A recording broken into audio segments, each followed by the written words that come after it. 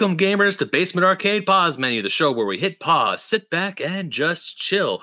I'm your host, Ben Magnet, and some of you all might know that as much as I enjoy the art of chilling, I also enjoy the art of chilling with a nice book. As much as I love video games, as much as I love playing video games, books are awesome, especially when books involve video games. So today's guest is a purveyor of such books. Ladies and gentlemen, welcome to the show, the head of Retro Game Books, Brian Rigsby. Brian, how are you, sir? How you been?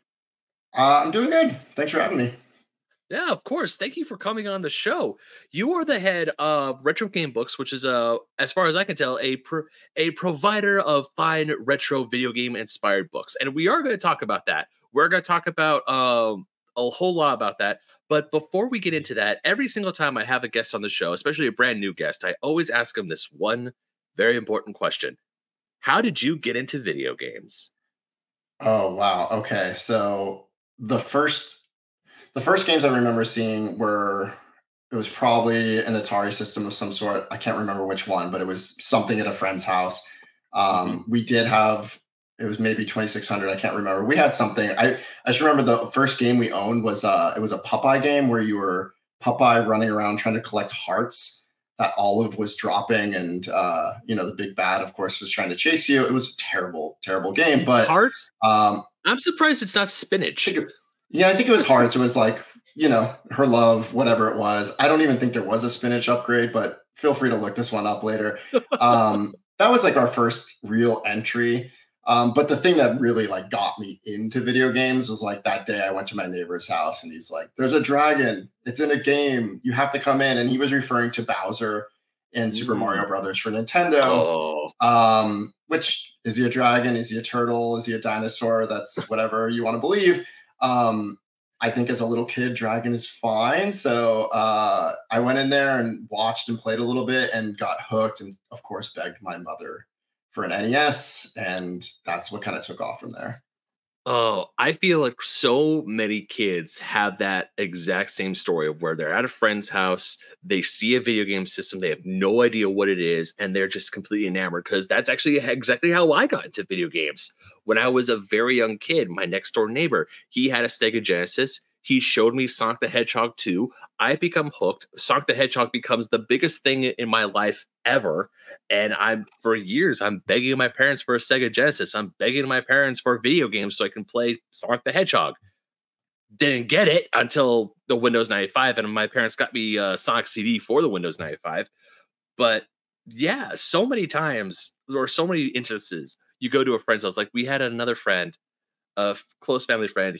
We had the PlayStation 2 at our house, but his house, while he had a PS2 as well, he was an Xbox mostly. He had an Xbox, so we would, every time we go to visit, so many nights when my brother and I were kids, we're playing Halo multiplayer till the wee hours of the morning. We're playing Red Dead Redemption, just gunslinger mode, just constantly playing all these different multiplayer shooter games. And we didn't have this back home. We had the PlayStation because the PlayStation was our mostly single player, let's go and experience a great story. Whereas the Xbox was that was the multiplayer machine. That was where you go to have fun with friends. And God, it's just every time I hear a story like that, it's it's true. It's one of those great stories where you were a kid, you have a friend, and next thing you know, that friend got you hooked. And I can only assume parents just every time they see that kid, they just give them a side eyes "How dare you get my child into video games?" My mom was I wouldn't say supportive, or the flip side, but she was definitely indifferent. But she was supportive in the sense of, we had a Super Nintendo, we later had a Genesis, I had an N64. I definitely feel privileged in, the things we had. We didn't have everything. We didn't have a PlayStation later. I later got a PS2 and all that. I've never owned an Xbox system, which is hard to admit, as a gamer, to be I've barely touched Xbox ever in my life. But that's more of you get older, less time, you got to kind of pick a lane. And I tend to juggle between retro and a modern game, kind of going back and forth. I got a PS5, of course, now. And a Switch is probably where I spend most of my time, those two things. But the multiplayer thing, I'd say my first big one was GoldenEye. I mean, same kid's house, but with 4 people. I never played it when it got remastered, re-released, whatever you want to call it. I'm sure the controls feel very archaic now. I can only imagine. I remember we used to call it the circle of death, which was like you get up on a guy and you would just kind of like just circle around him as you're firing at him, because that was like the best use of the controller and the way it's kind of laid out. I'd later go on to playing like Counter-Strike and those kind of games semi-competitively, which I was in that camp of like, FPS have to be on a PC and there's no way around it. And now I'm like, I just want to sit on my couch and play a console game, a lot of single player games, so I don't get too addicted. But that's just where I'm at now. Yeah, I 100% get where you're coming from. The single player games, I won't say that I'm not a multiplayer guy. I do enjoy multiplayer games, mostly multiplayer games when I'm playing with friends, either online. Like I wasn't a big Fortnite guy. And then my friends finally got me into it because my brother tried. My brother attempted to get me into Fortnite very early on. Like I want to say like season 2 or like the very beginning of the game, or the game right before the game reached peak popularity. I didn't really enjoy it all that much. I mean, I liked the shooting aspect, but the whole building stuff I kind of hated because I'm like, I'm trying to like jump between 2 different control schemes and I didn't enjoy it. And also there wasn't much to do. A few years down the line, my friends are saying, like, yo, the Marvel event's really good. You should probably play Fortnite again. But I'm like, I don't know, because I've been a Fortnite hater for years. Every time I see kids do the dances or they talk about like, oh yeah, Master Chief is from Fortnite, I die a little on the inside. I was unfortunately that old guy like screaming, get off my lawn, you Fortnite kids. And then I started playing it again and I saw what they added to the game. I'm like, oh, okay, there's something here. I started playing it. And I also think because I was playing it with my friends who were really just enjoying it. And also I finally just got off my quote unquote high horse and it's like, hey, Fortnite is fun. If it's not for you, it's not for you. But you know what? I find enjoyment in this game. So I'm just going to go ahead and play it. Yeah, I mean, I honestly, the game is fun. That's all it needs to be. Like, if it achieves that, it doesn't have to look good. It doesn't even have to sound good. Obviously, those things are important, but yeah, no matter what people are saying about a game, if you're having fun, that's all that matters. And that includes people that cheat and people that play on easy mode and all those things that are somehow contentious. I don't know why. Whatever, just have fun. I don't understand the whole, if you play a game on easy mode, you didn't play the game at all. I don't know where this argument came up from. I like playing like God of War, Kingdom Hearts, Final Fantasy 16. A lot of these games I either play on medium. I enjoy a bit of a challenge. Like the default, you mean? Yeah, I play at the default level because it's like I want to experience the story.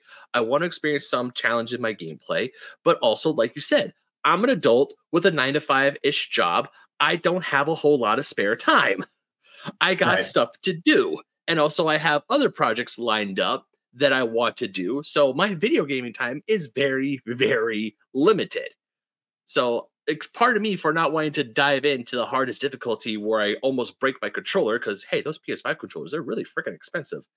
Yeah. And I'm the same. I play almost everything on default. And then if I love it, if it's like when the Resident Evil 2 remake came out, I'm like, yeah, I want to play that again. I'm going to play it on hard. And like when the Last of Us originally came out, I want to play it again. I'm going to play it on the hardest difficulty, which is a totally different experience. And I actually like really enjoy that when you don't know how many bullets are in your gun and you're kind of freaking out. It actually enhances the experience. But again, that's not for everyone. That's okay. Yeah. I played a bit of, because on this podcast, or at least on this podcast channel, every October, my friends put me through the ringer of scary games. Like they have me play some of the most terrifying games they could find. And of course we record it and put it on the internet because, it's funny.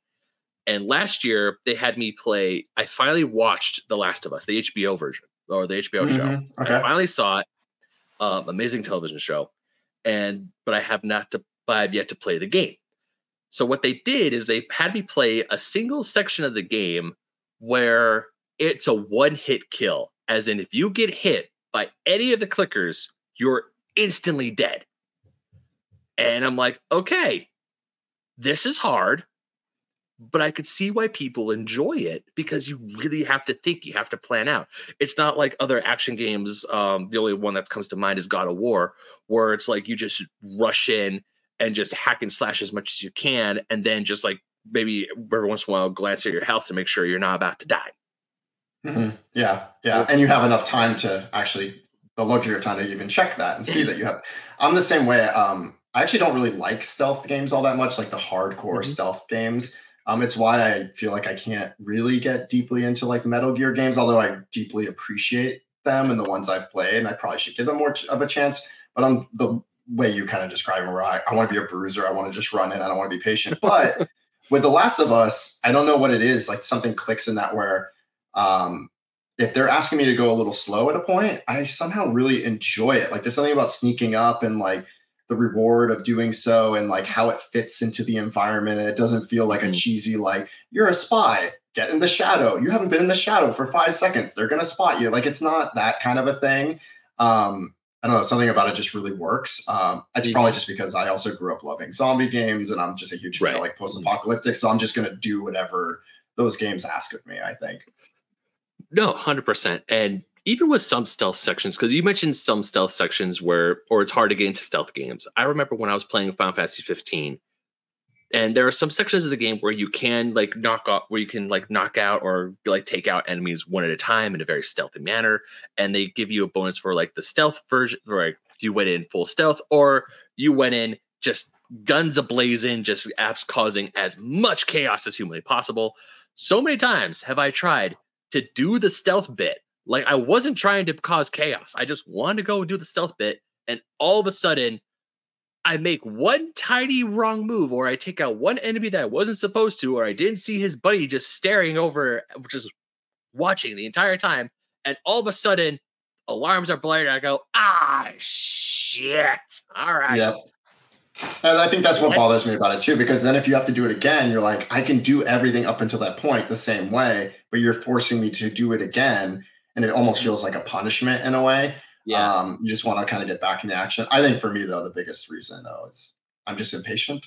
I'm like, Yeah. I got an hour to play. I want to get in there. I want to see. I want to see more stuff. I mean, Yeah. stealth is play, but to me, it feels like a bit of a burden. I But think this, whatever. for me, the Spider Man games have done a really good job with stealth. I haven't actually played the modern Spider-Man Ooh, game. okay. So what do they do? So it's, have you played the Batman Arkham games by any chance? I have, yes, I have played a little bit of those. Think of it's kind of like the stealth areas in the Batman Arkham games, whereas you could bruise your way through it, but there's sections where a lot of guys with a lot of guns, and it's like maybe fist fighting them is not the best idea. So you have to go up into the or go up out of their sight and just like wait until everyone calms down a little bit, and you can start picking them off one by one. I would say, I mean, there are sections of of that are a little tedious, but I won't lie, the satisfaction of waiting for a certain goon just to walk by and you're like up on the ceiling and you're able to do a silent like web takedown where you string them up on the ceiling and they're just like going "Rrr, rrr," like Mhm. they can't make any noise, and it's just very satisfying seeing these guys getting picked off one by one. And if you get caught, and even if you get caught, you can like run away and hide in a corner, and then they can't find you. So all of a sudden, I mean, yes, they're all high alert, but you could still go on start and keep picking them off. Well, that's cool. I like that. Yeah, I would say the, because also it's Spider Man, because there are times you're swinging through New York City and all of a sudden there's a crime pops up. It's like I gotta go stop it because I'm Spider Man, and you, it's, I would say it's a good mix of action and some stealth missions, and I would say the stealth doesn't really bother me all that much, because there are times where I get to the very end of a mission, I only have like four guys left. I'm like, okay, I could take four guys. I got AOE attacks that could take them out. I could do this. Let's go. Hmm. Yeah, and these games they've been on my backlog, but I mean everyone has a backlog that's unmanageable. I think so. Preach. Okay.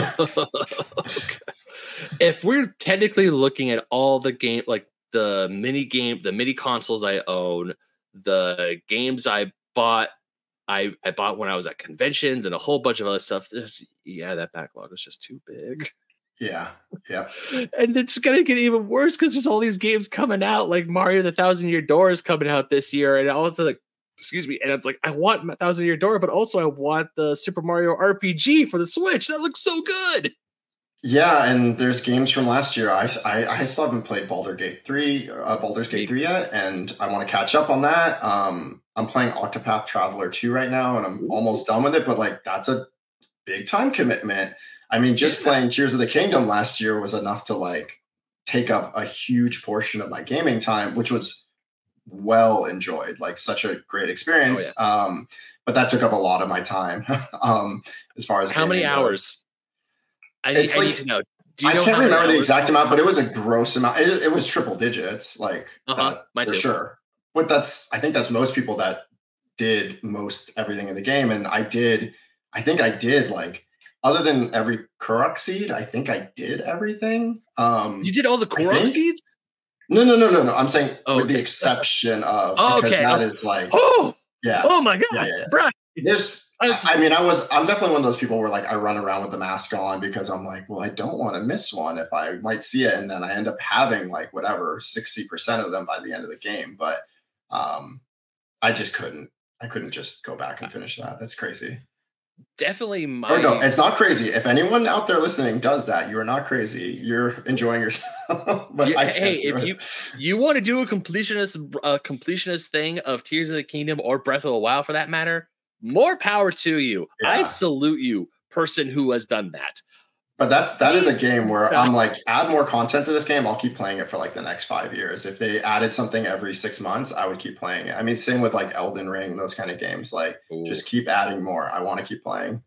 yeah, Elden Ring is definitely something I'm waiting for. I'm like patiently waiting for the DLC to drop so I can go back to Hmm. that. I loved It makes playing you Elden wonder, Ring. like, is it like by the time they come out with it, I'm wondering, is this going to be like its own game? Like, I I'm sure know. they're putting the polish it probably deserves into it. I mean, Yeah. what a polished game the standalone is, but I'll pay with whatever they want. I'm Yeah, me interested. too. As much fun as I had with Elden Ring, just like just not just playing by myself, playing with my friends, with my brother. I'm like, they come out and say, "Hey, we do have a DLC. It is a little more expensive than it used to be." I'm like, "Take it."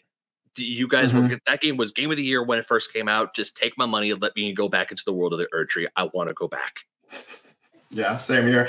Yeah, I'm wondering if it. I mean, assuming it will be DLC, I'm still wondering what are they going to do as far as like if you're in the middle of like a new game plus, is it somewhere you can just wander off to? Do you need to kind of like tie off loose ends? Like, how are they going to do that? Like, I'm assuming your character is going to carry over because that would be kind of Hmm. a bummer to anyone, who would feel like they have to start over in some way. But how they handle that, I think will be interesting. So we'll Yeah, see. 100, most definitely. I'm just I'm looking forward to it because once I beat my first run of Elden Ring, I was at 190 some hours. I'm like, okay, that's it. I'm done. Or not. I Hmm. wasn't like, that's it. I'm done. I'm never gonna play this game again. It was like, I don't need to go to New Game Plus because I see the credits roll.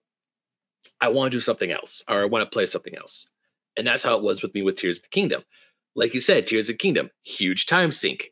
I was playing that game for months, months on end, and now that I've beaten it, I'm excited. I loved it. It made me cry. It made me have all the feels. I'm like, all right, time to move on to something else. Started playing Sea of Stars, and now I'm trying to get into the habit of beating a game that either started or already owned before I buy a new one. Because I Hmm. was out with my fiance last night.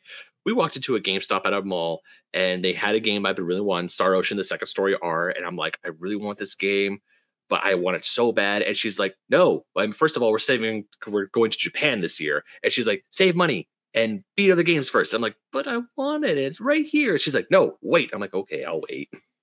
Yeah, I get that. And I remember playing Star Ocean Second Story a long time ago. Because that's a remake, isn't it? Of Hmm. the 90s. Yeah, Yep. I that's the only one I played was the Second Story back in the day. Barely remember it. But yeah, I'm the same way. If I start another game, I will not go back to the other one. Basically that's me saying I'm done with it. I like just focusing all my attention on one thing. It's like, the story's fresh, like uh, the gameplay's fresh. You don't have to relearn anything. That's kind of just a benefit. So I know that if I'm Yeah. switching, like that means I'm probably done or most likely done. And I should just Hmm. accept that. Yeah. Yeah. Yeah. The only time when I started a big, because especially with RPGs, they're long games, they're long time sinks, they're long stories, and like you say, you haven't started Baldur's Gate 3. I haven't started Baldur's Gate 3. I would love to play Baldur's Gate 3, but once again, I am terrified to play Baldur's Gate because I just know how big that game is, and there's a Yeah. bunch of other games that are, I wouldn't say they're more manageable, but they're a lot less. They're a lot shorter, and I could get through them a lot quicker. I like when I finally beat Final Fantasy 16, I'm like, cool. Now I can focus all my attention on Sea of Stars, and then I can go from there. When I was sick with COVID last December, I started playing Chrono Trigger on my DS because I didn't have access to my PS5 when I was isolating in my room. I'm like, you know what? Let me start playing Chrono Trigger. I started playing that at the tail end of my isolation period, and I'm mad at myself because I probably could have beaten that game the whole time I was sick and isolated. Because when I finally started playing it, I was like, I get it now. This game is one of the best games ever made. Holy shit, what have I been doing with my life? Yeah, one of the best soundtracks too of any game ever created, at least in my opinion, top five. I replayed it a couple years ago, having not played it since I did this thing when I was a kid where I rented it, didn't finish it, came back the next weekend, rented it, prayed that my save file was still there, and it was, which is like kind of amazing. And I was wondering when I did this playthrough again, it being decades later, did I get the same ending? Did I act the same? Am I the same kind of player? Not like, do I play in the same way? And like something makes me feel like I am. Like I feel like I probably made very similar choices, but I would love if I had just like somehow had that documented in some way and I can compare and be like, am I different? Like I just really wonder, but I have no way to know. I don't have a journal or anything. I would never know. No, when I was playing it, because I had my copy of Chrono Trigger for quite a while. I bought it wasn't a complete impulse buy, but I was looking it up. People on Twitter have been saying like, "Hey, Chrono Trigger is one of the best game ever." There's some people I follow who would. There's people who have been on the show, as a matter of fact, who would say that Chrono Trigger is like it's one of the best RPGs ever made. It's the best Final Fantasy ever made. All these accolades for Chrono Trigger. And then finally, when I found the DS copy on eBay, the copy I bought was for $75. And price starting averages at the time it was like 90, 95, 100 some bucks. I got lucky with that. I won the bid. I got the game. While the case wasn't in the best condition, the insides were pristine. I got the poster, and it's a real cartridge. Thank goodness it's a real cartridge. That was the big thing that scared me, was like, is this cartridge gonna be real or is it a repro? It's 100% authentic. And when I told some of my friends about it, they're like, dude, you got a good deal for a Chrono Trigger for 75. Like, normally I wouldn't dream about spending that much money for a DS game. But because of Chrono Trigger, it's like, okay, sure, I'll fork over the money for it. And I had that sucker for about a year and a half until I finally started playing it. Yeah, and I mean 75, if it was like, let's say you bought the Super Nintendo version in the original days, it was something like $70 already. And with inflation, I mean, that's like over $100. Like it's like you're getting a deal at this point. But my copy is right next to me, but it's the Super Famicom version, which was cheaper. So it's not in as much limited supply. So that's just eye candy, of course. And I don't want to spoil anything, so I won't get into it. But like, I'd be very curious to hear what you think of Sea of Stars when you're done. I played that one through. I know there's a lot of like comparisons people are making to Chrono Trigger. I'm of the opinion that they're very like surface level comparisons, because there's like the general look, the combos and the battle, like those things kind of the same, but I think they're extremely different games. But I'll just kind of leave it at that because I don't like spoiling things for people. So hold on. Excuse me. Sorry. Thank you. Oh, that's gonna be fun. That's gonna be fun audio later. So fun fact, I started Chrono Trigger because of Sea of Stars. Because I saw people when Sea of Stars first came out, people were saying it's a fantastic turn-based RPG. I saw a few trailers of it online or through my Twitter or, just through my social feeds. And I'm like, I love the pixel art. This game, I love how I enjoy how they're going back to the 16-bit roots of turn-based RPGs. All right, I'll give this a shot. And then all of a sudden, being a PlayStation Plus subscriber, they're like, hey, Sea of Stars is now available for you to download and play at no extra charge. I'm like, oh, sweet. It's like the one time where being a PS Plus subscriber works in your favor, where it's like, I have access to this game at no extra charge and I could play it. And as I was playing it, it was amazing. I get sick. I go upstairs. I'm like, all right, I'm going to finally bring Chrono Trigger in with me so I could play it. I start playing it and I'm like, everything just clicked. Whereas you're absolutely right. It is, I would say, Sea Stars and Chrono Trigger, there are similarities, but you're 100% right. They are two completely different games. And they're two amazing games. Whereas I could see, like, I would say it's mostly in the combat and like how you traverse the world and fight enemies. That's where the similarities begin and end with Chrono Trigger. Besides that, or also with how having three members in your party and being able to, with these stars, you can switch them out on the fly.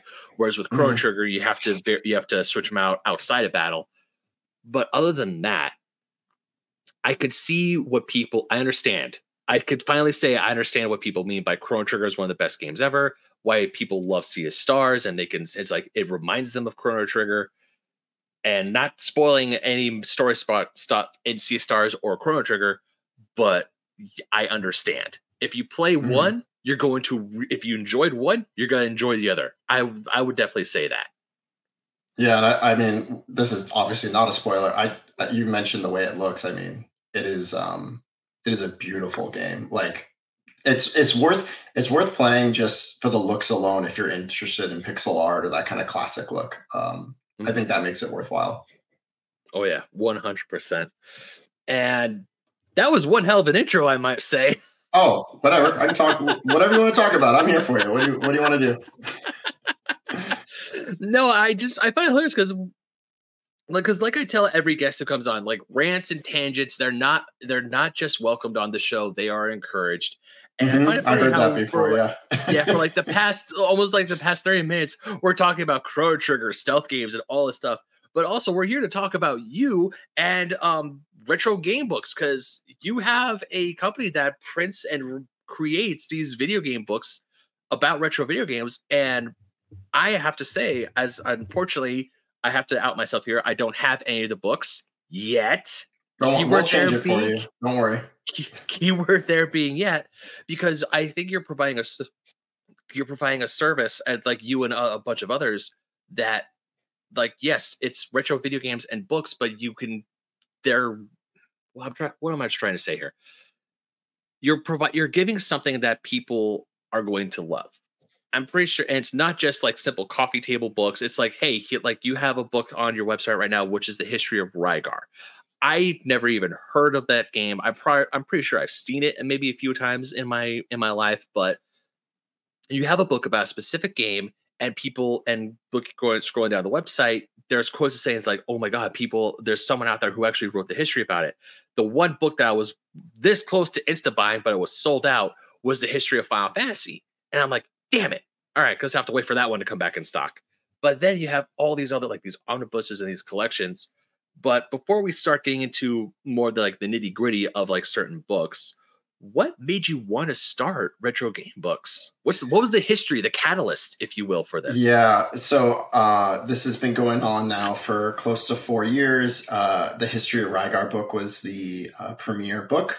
At Cool. that time, it was really just me with a goal for myself, which was I want to create something. I want it to be something for me. If people like it, that's great. But I want to challenge myself.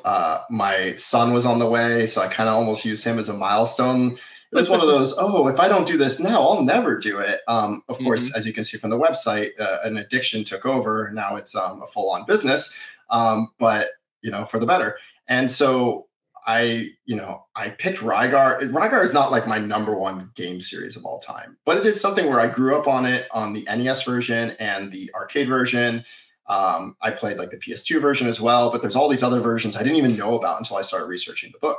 And so I picked that because I wanted something niche, something that had not been written about. And that's still like a principle I have with all the other books, which is like, I don't want to put a bunch of stuff out there where it's like, it's just pictures of NES games, or it's Right. just like, like everyone's already talked about this developer or this system or right this generation, and that's fine. Some people do that, and they probably do it better than I could. But like, I want these to be unique in some way, so Hmm. that's important to me. They have to be something that I want to put on my shelf and I want to see myself. And I'm creating them, or I'm working with others to create them, or I'm publishing for others because I want to fill those niches. And so Rygar was just kind of like a challenge, and it allowed me to fine tune. Like, I've always been a creative person. Like, doing layouts and all that it's fun. I enjoy doing it. The writing and researching was like a bit of like a testing my muscles a little bit. I made sure to pair up with a really strong editor, which I think is important. I work with the same editor on just about every book. very important. I owe him a lot of credit for the quality of words, I will say. And putting that out, I'm one of those people where I start with an idea. I think, yeah, it's just going to be about the games. Oh, but what if I had this? What if I had that? What if I had an art gallery from modern fan artists? What if I add, like some extra fun stuff in the back and like a look forward to the future, et cetera, et cetera. And so it just kind of ballooned and ballooned, but for the better. And so, yeah, there's a bunch of cool fan art in there. There's all kinds of other stuff. There's even like someone who transcribed like music from the NES games, and there's like sheet music in there. Like even if you're not a fan of this stuff, it's kind of cool just to see how packed it is with information. So I'm trying to carry that as a theme forward with everything else. Like, how packed can I make this? Like, how content heavy can I make this? So it started with that, and it just kind of branched on from there. I started working on like the video game map series. It's a series that I'm continuing to work on today. There's a few in the works right now for some other systems that will hopefully be out before the end of this 2024 year. And then, like you mentioned, like the Final Fantasy book. So that book is by another author. That's not by me. There's that book. There's like a few Hardcore Gaming 101 books on there. There's some 32-bit library books. Those are books created by other authors. And so as a merchant, I'm carrying those books. So that's like a different pathway that I'm working on right now.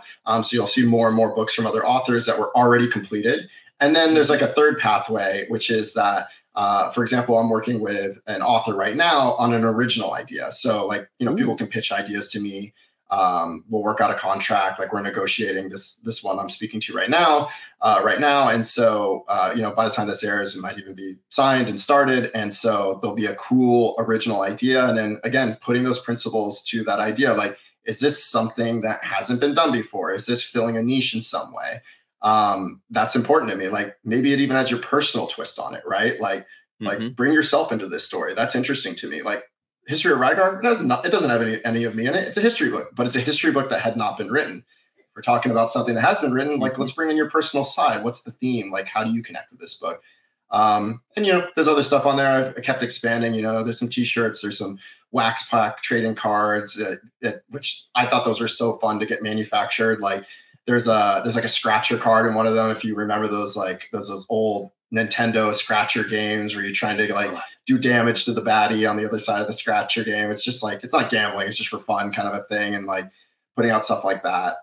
So it just kept ballooning. And it's just kind of rolling on its own at this point. It's just expanding and expanding. When I was looking at your website, when you first reached out and when we first started talking about coming on the show and doing this episode, I was looking at your website and just like scrolling through, and I think the one item on your website that did throw me off is like, hold up, that exists, is the trading cards that you mentioned, and because I was not expecting that. Like, when I hear a company about retro game books, or like your company, Retro Game Books, I'm thinking it's just retro game books, nothing else. And not that there's anything bad to add more stuff, of course not. Scrolling down, and I saw those trading cards, I'm like, that's actually really cool. I actually really like that, because as a kid, for me, trading cards, it was all about the Pokemon TCG when I was a kid. Like, I tried getting into baseball cards, but I didn't really enjoy it. I think I was just trying to think of like, how can I turn this into a game? But that's not really what they're there for. But then you go to like games like Pokemon, Yu-Gi-Oh, even the Digimon card game, the first one that was a big thing here in the 90s or the early 2000s. Those trading cards, I think now that I'm an adult, I could appreciate more. But that's still awesome that you're making them in like how they looked back in the day. Because there's a collector's show here in Southern California that there is a booth that sells nothing but wax-packed trading cards from like the 80s, the 90s, and they even have sets from Super Mario, Sonic the Hedgehog. And I'm just looking, going, oh my God, these existed. And it took everything I had to not buy like a box or two. Yeah, and the fun of ripping open the box. Like, I remember that back in the day with comic book cards was so fun. The funny thing, you mentioned the name, the Retro Game Books name. I mean, personally, I think like what makes a good name is that it's memorable. It's easy to kind of spell. The URL is available. It says what you do. The one thing I will criticize myself on, though, is like, yeah, there's more than books. It's kind of like if you called Star Wars The Adventures of Luke Skywalker. You're limiting yourself, but it's okay. It's all under the same umbrella. I'm not too worried about that. And if anyone's wondering, there is no crusty gum inside the wax packs. I was just trying to save everyone the future pain of if you kept this thing closed and you opened it up and there was some nasty gum in there. We don't need to go through that cycle again. And I think we can skip it. I completely forgot that old school trading cards, like legit trading cards, not card games, trading cards. Some of them back in the day, before my time, I was born in '90s, so may have been a little bit before my time, had gum in the packs. I completely forgot about that. And as everyone else, and as a possible future collector of cards like this, thank you for not doing that. Yeah, and that gum, I mean, my memory is a little fuzzy from that time, but I seem to remember it being pretty gross. Like, even if it was a new pack, like, there's something about it. It was hard. It would shatter by the time you opened it. We'd be tempted. We'd maybe try it and then regret it instantly. It's not necessary. Also, I don't even know, like, is it okay to put food inside of a pack of cards anymore? Probably. That might not even be legal anymore. I don't even know. Probably not. I'm pretty sure the law has changed. I'm pretty sure I'm pretty sure the FDA, the Food and Drug Administration, they probably changed the laws a little bit. But also, is gum technically food? Because it's solely you're supposed to. Oh, that's a good point. You're not swallowing it unless you're you're a not. kid. I mean, is there nutrition facts on like a pack of 5 gum? I don't know, because for me, gum is just like something for me to chew on. And I just remember all my years at high school, middle school, elementary school, second a kid got caught with gum. How dare you, bringing the hammer down. Oh, right. Yeah. All of a sudden, I go to college and they just don't give a shit. It was like the gum is not their worry. Their worry now must be smartphones in class or something like that, is my guess. Yeah, I'm pretty sure gum cannot be high on the list. Or at least depending on like how big the class is. If it's a giant lecture hall, then they just like, hey, it's not. I'm just here to try and teach you all. If you're here to pay attention, cool. If you're here just because it's a requirement and you're off in the back of the lecture hall, like scrolling through your phone, I'm not going to yell at you. I'm not going to care. Just make sure you turn your stuff in on time. That's all I care about. Yeah, I mean, why even show up at that point, right? I did show up to class because, they're growing up. There were times where it's like, I know I need to go to class, and that part of me was instilled. But there were times there was definitely an art history class that I took. I only took it because it was a prerequisite I just need to get that credit to, to check the box off. Mm-hmm. Yeah, not my brightest moment in school because I was definitely always sitting in the back. And I had my laptop open. I wasn't taking notes. I really wasn't paying attention. I was just scrolling through 9gag and funny stuff the whole time because it wasn't my thing. And then the professor, the only thing that made me really happy was that the professor put the entire textbook online as like an ebook. And she said, like, I'm going to save you all $150 right now. See this link? That's the link to the book. This is how you get to it. You're welcome. And then just went. That's nice. I still remember all the money I had to spend on the textbooks and how every year there was a new one, which is just it's like a brutal conspiracy. So that's a good professor. There were times where because I went to Cal State Northridge my freshman year, and then I left for 2 years to go to a JC, came back to finish my schooling. That's where I graduated from. And when I came back, I got a job at the school bookstore. And I would make mental notes on when kids would come in and they would pay for their books. I would like to make mental notes. It was like, I got 2 people today who spent over $1,000 in books alone. And every time the number just kept going up, I would just look at them and go, you want to know the damage? And they're just like, they're like, bring it, give it to me. And I tell them the total, and they just go, why? Yeah. Well, our books are cheaper than that for what it's worth. And I would argue more enjoyable too. So I would argue that as well. I've only kept like maybe 2 of my textbooks from school, and they're not even textbooks; they're comic books. I took a comic book class when I was in college, and when my professor said, "Hey, these are technically textbooks," I'm like, "Cool, I'm keeping these because these are fun. I like these." Mm-hmm. Yeah, and also they did not break the bank. That's the good news. They didn't break the bank. Yeah, so you mentioned that you have a book project in the works right now, one of your map series for systems that I know what the systems are, but I'm not going to spoil it for people. Um, Now, my next question for you is, for you personally, how long does a project like that take? Like from conception to finished product? Is there like a general timeline, an average, or is it just completely random? It's like I don't know how long it's going to take. It comes out when it comes out. It's like, is there a process, or what's the deal? Yeah, every time I personally am like working through one of these, I do follow a process and I Hmm. revise that process as I go. Like I maintain a checklist of like kind of all the like go to market things you need to do, all the pre-production, production, and go to market activities that I need to do. But that only gets you so far. But Right. like my process is really like, well, one, pick an idea, kind of pick a lane, kind of rough out like what am I going to do? Is it something totally original? Is it a continuation of something else? Whatever it is, then I just go deep into the research, and that's where I get confirmation on is this worth doing, right? Um, is there like enough information out there, the words, the images, the people to get involved? Like I like to collaborate with a lot of people. Anytime I do something, I'm like, okay, who's a few people I can interview? Who would be a great person to write a forward for this? Who would be, like, can I get like favorite memories for the Genesis games they've played and like the maps they used to play? Like, wouldn't it be cool to throw like 100 people's memories in there? Like things like that. And I start to build it up. I'm like, does this feel worthwhile? Like when I did the Genesis maps book, I was, that was, again, I'm doing it for me. I had a Genesis. I love maps. I think this is great.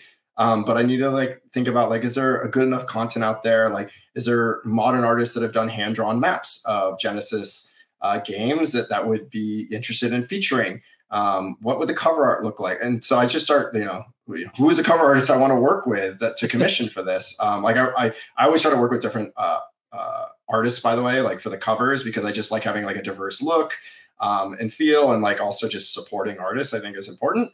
And so I start that research process. I start to figure out like who's going to get involved. It's good to get those people involved early because some people will say, "Yeah, I can work on that cover," and they might take many, many months, and it's like that's their pace. Whereas I like to work fast. I like to keep a momentum. So get those people involved early.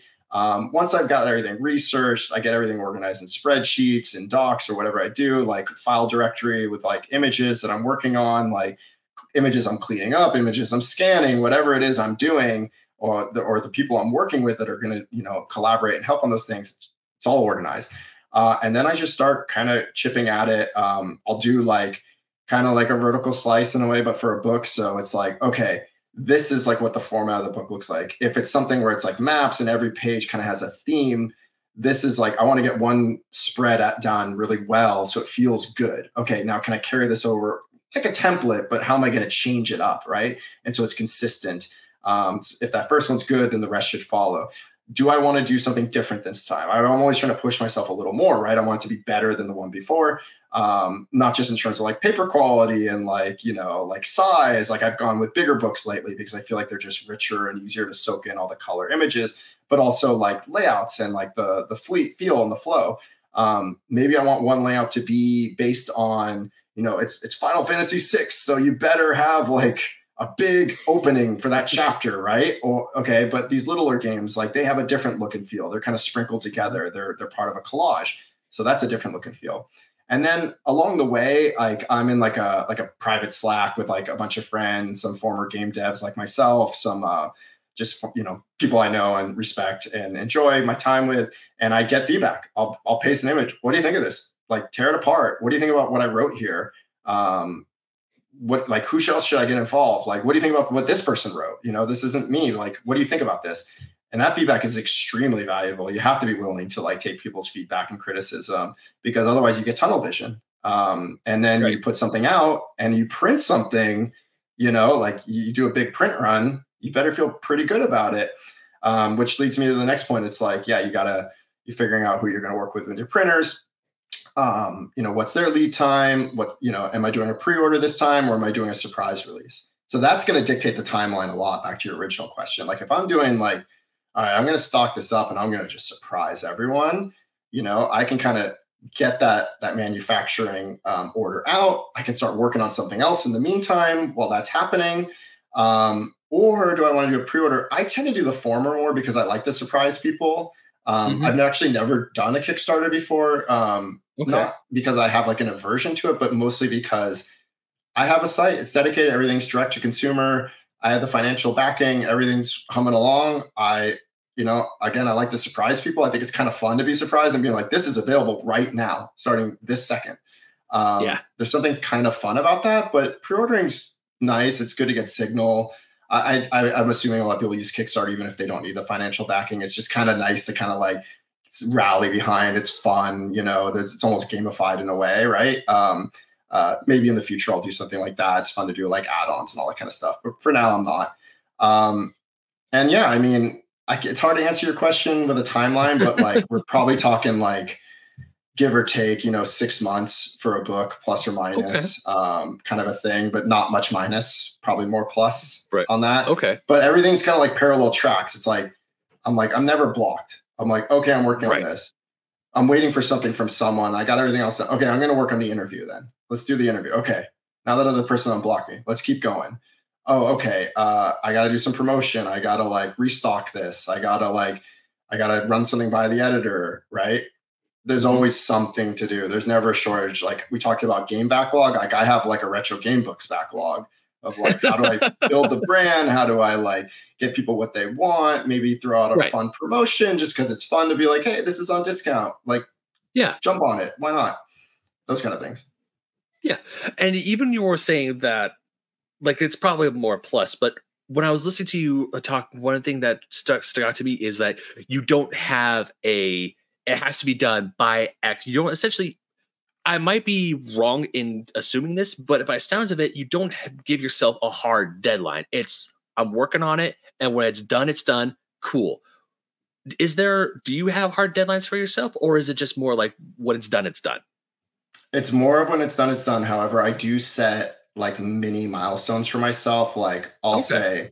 I'll say, here's some public now things I want to do right out in the Hmm. world, like a giveaway contest, whatever it is. Like I want to do that this week. But also I want to like if let's say I'm doing a layout, I'm like, I want to get a 2-page layout done every day for the next 2 months. Like that's just a personal goal.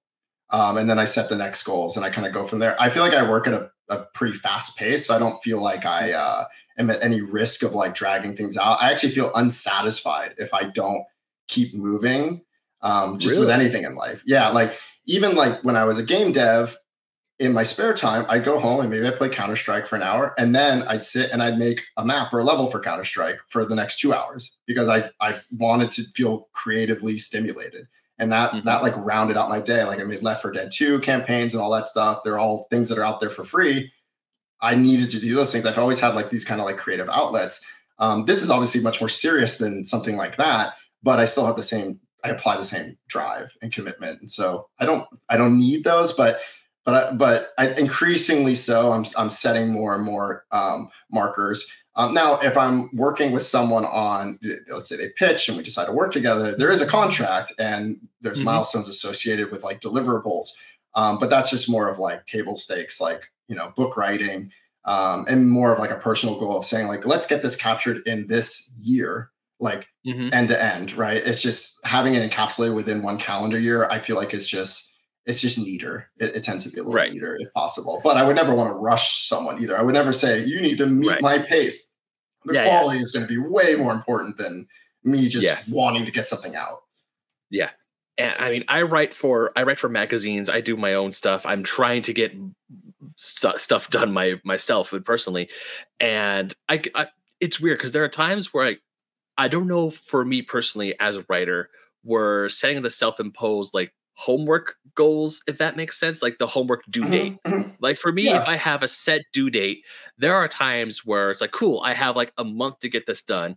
I'll think about it, and it's not until the day before it's due where the procrastination kicks in, because I cannot tell you how many times, I don't know if this also has to do with like my full-time job and other stuff that goes on in my life, where I want to sit down and work on something that's like I need to get this done, and I'm staring at my computer screen and I'm just like, why can't keyboard go burr? Why can't sure. sound move? I mean, And but then you're like talking about writing specifically, like Yeah, writing specifically. Yeah, yeah. But writing is hard. Like It that's is. I think writing is the hardest thing about any of the things I am personally involved in any of these projects. But I also like so I still don't think of myself as a writer. I think of myself as more of like creative type. I even struggle to call myself an artist and all those things. Like I'm running the business most of all, but writing is hard. It's like the hardest thing, especially just that starting point, putting that first word Yeah. down. And I feel that way about all these projects. Like the hardest thing is just getting started. And like when anyone asks for advice or like how do you start something even like this or related to this in any way, it's like you just have to like rip the band-aid off. Like just start, right? Like with writing, right? You Yeah. just have to start typing. It's like, and then it'll kind of find its way. And that's easier said than done. But I don't know. I feel like that's No, that's no. just the only way to do it. It I would say it's very different for every other person. Like every person, like Hmm. you were saying, like you would play Counter Strike for an hour, then all of a sudden it's like, no, I want to do more stuff. You would go and you go create Counter Strike maps. You do all these other things for 2 hours because it's like you have an idea and then you act on it. I cannot tell you how many times I would be at my job, my regular job. I would think of just all these ideas, all these amazing things, because it's a very monotonous job. I'm just trying to keep myself entertained and not constantly stare at the clock or stare at my watch and go, "Hurry up! I want to go home." And then when I finally do get home, I'm just so exhausted. I'm just so tired. And it's either even when I'm like, all right, I'm gonna give myself a break. I'm gonna play video games for like an hour and a half, 2 hours maybe. Then I'll go to bed. And next, like 30 minutes in, I'm asleep on the couch, and I'm like, what? Oh, I'm just gonna go to sleep. Or I wake up and I see I'm walking my character into a wall, and that's been happening for like 10 minutes because I fell asleep. And yeah, because you're absolutely right. It is hard and it's also very different. And because there are times where I tell myself, like, I just need to write like X amount of pages every day. No matter if it's garbage, I'll fix it later. But even just getting to like a page is some of the hardest things in the world. Or there are times where I write a page in 20 minutes.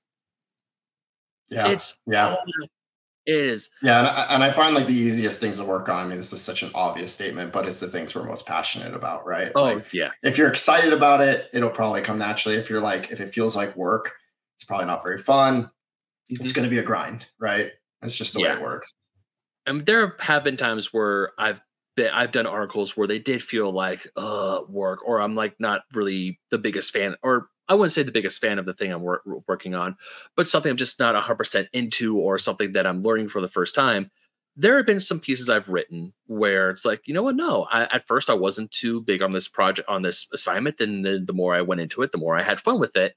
And there are also been times where I was so excited to write a certain piece, and then when I finally get done with it, I look back on it, I go, huh, I could have done better. Or it's like, you know what, that I don't like this as much anymore. This kind of bums me out. Hmm.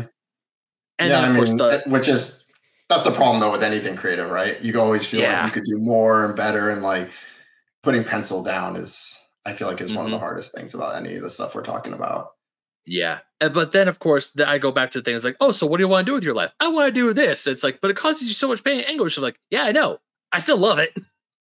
Yeah, I think about that with this business. Sometimes it's like obviously it's a business, but I also want it to be fun. And Hmm. I've talked to some like people that like do somewhat similar things, or like maybe more of like a side thing. And like the moment where it stops feeling fun, that's when their motivation starts to really drop, right? Because Hmm. they're like, oh, I got into this for it to be fun.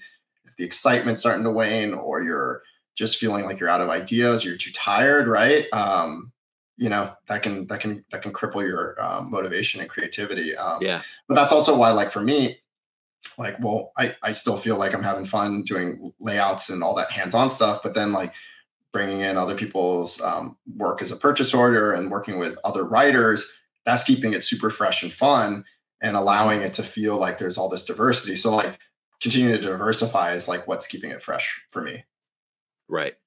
And even and I can't tell you like the highest highs I feel after like when I finish a piece myself for like a magazine, or there's an idea that I've had and I finally sit down and I start typing it up, because there have been times where I've gone on big writing binges and I've loved every single second of it, and I had an amazing and even though it's just me sitting at a computer, but I'm writing about this thing that I'm really passionate about, or I'm doing or even when I'm looking up research, I'm looking up notes, and for certain things, it's 100% true. I have an amazing time. It's like I'm writing a research paper for college, but it's something that I want to write about and I'm having fun. It's not like, hey, you need to write this. I was that weird kid in school where whenever the teachers and professors there say you need to write an essay, the rest of the class would groan, and I would perk up. I'm like, essay, you say? Okay, I can do this. Yeah, that's so fun. I mean, I was definitely on the other side of the table. I was the groaning side. It's funny because like I was a film major, and even still, you think like film, you just must watch movies. It's just like when people say like you worked in video games, you must have just played games all day. It's like, well, no, it's like actually it kind of ruins some of the things you love in a way. And a lot of film writing was like about theory, and it was really dense and in a way that I actually appreciate more now than I did when I was younger. But yeah, I was one of those like night before I'm going to write it, which is like not how I am with the other stuff we're talking about. It's just for me, it's all about like how exciting it is, you know? Even though my degree is technically radio production, on what it says on my actual degree from Cal State Northridge is cinema and television arts. So I also went to film school. I took those prerequisite film classes, and they were talking about theory. They were talking about all like the digging into the film itself. And don't get me wrong, there are some fantastic movies I was able to watch in my classes because it's like, hey, this is what we're talking about. This is what this film did differently. And then there are other films that I despise so much because I found them so boring and I hated them so much. But all the air quote film snobs were like, "Oh, this piece is about the tragedy of just saying all these other stuff," and I'm just sitting there going, "I hate this movie. It sucks." Right. And I mean, also it's art. Art is subjective. Yeah. Some people are going to love it, and some are going to hate it. So you're guaranteed to run into some stinkers. Oh, yeah, 100%. Yeah, 100%. Like I was one of my favorite personal fights, or air quote fights, not fist fight, verbal arguments I would get into some of the film snobs is like I would talk about how much I liked the Michael Bay Transformers films, at least 2 out of 3 at the time. Oh, I heard you say that on one of your other episodes, and I was trying to like because like I'm not a fan of Michael Bay too much, but I am completely in your corner on like what you were saying. It's like if this is popcorn entertainment, let the person enjoy it. That's totally okay. Oh, you caught me off guard there. I was not expecting you to say that. Holy shit.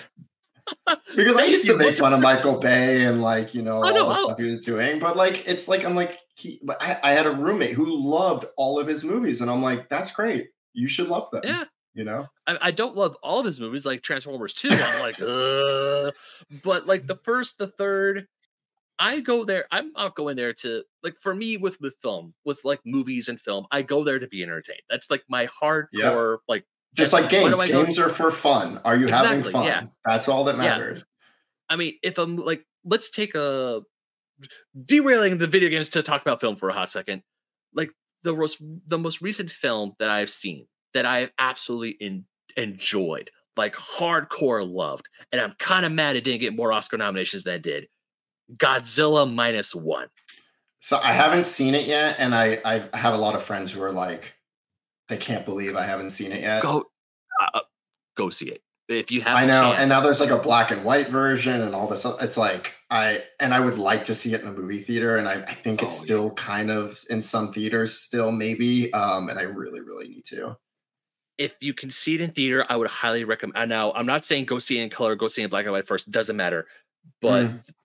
I mean, I would like to go see it again in black and white personally, but the fact that they just kept extending the theatrical run because it was as audiences here in North America were just constantly going to see it and they constantly praise it because it's like it's one of those things where it's a foreign film. It's kind of like what happened with Dragon Ball Z or Dragon Ball Super Broly, how so many people went to go see Broly and the studio kept extending it because it's like, we'll just put it out for like 2 weekends. Only the diehard fans. All of a sudden, general audiences are going to go see this movie. They're like, what did we do? It's kind of like that. Yeah, but I will. I will definitely see this movie. Yeah. But I mean, once it comes out on Blu-ray, I'm buying it. So I'm like, take my money, please.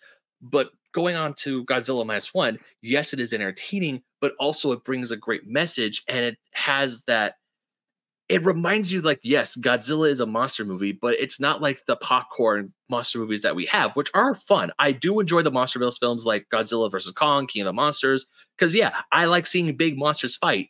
But then when you see Godzilla minus one, it's a it's taking this pop culture icon and returning it back to its roots of what it originally was, and or at least not to what it originally was, but bringing a new spin on it is like this is what Godzilla could mean, and it's not just like yay fun monster fighting other fun monster. It's like no, Godzilla was originally created as a metaphor, and here we are Right. using it as a Right. metaphor again.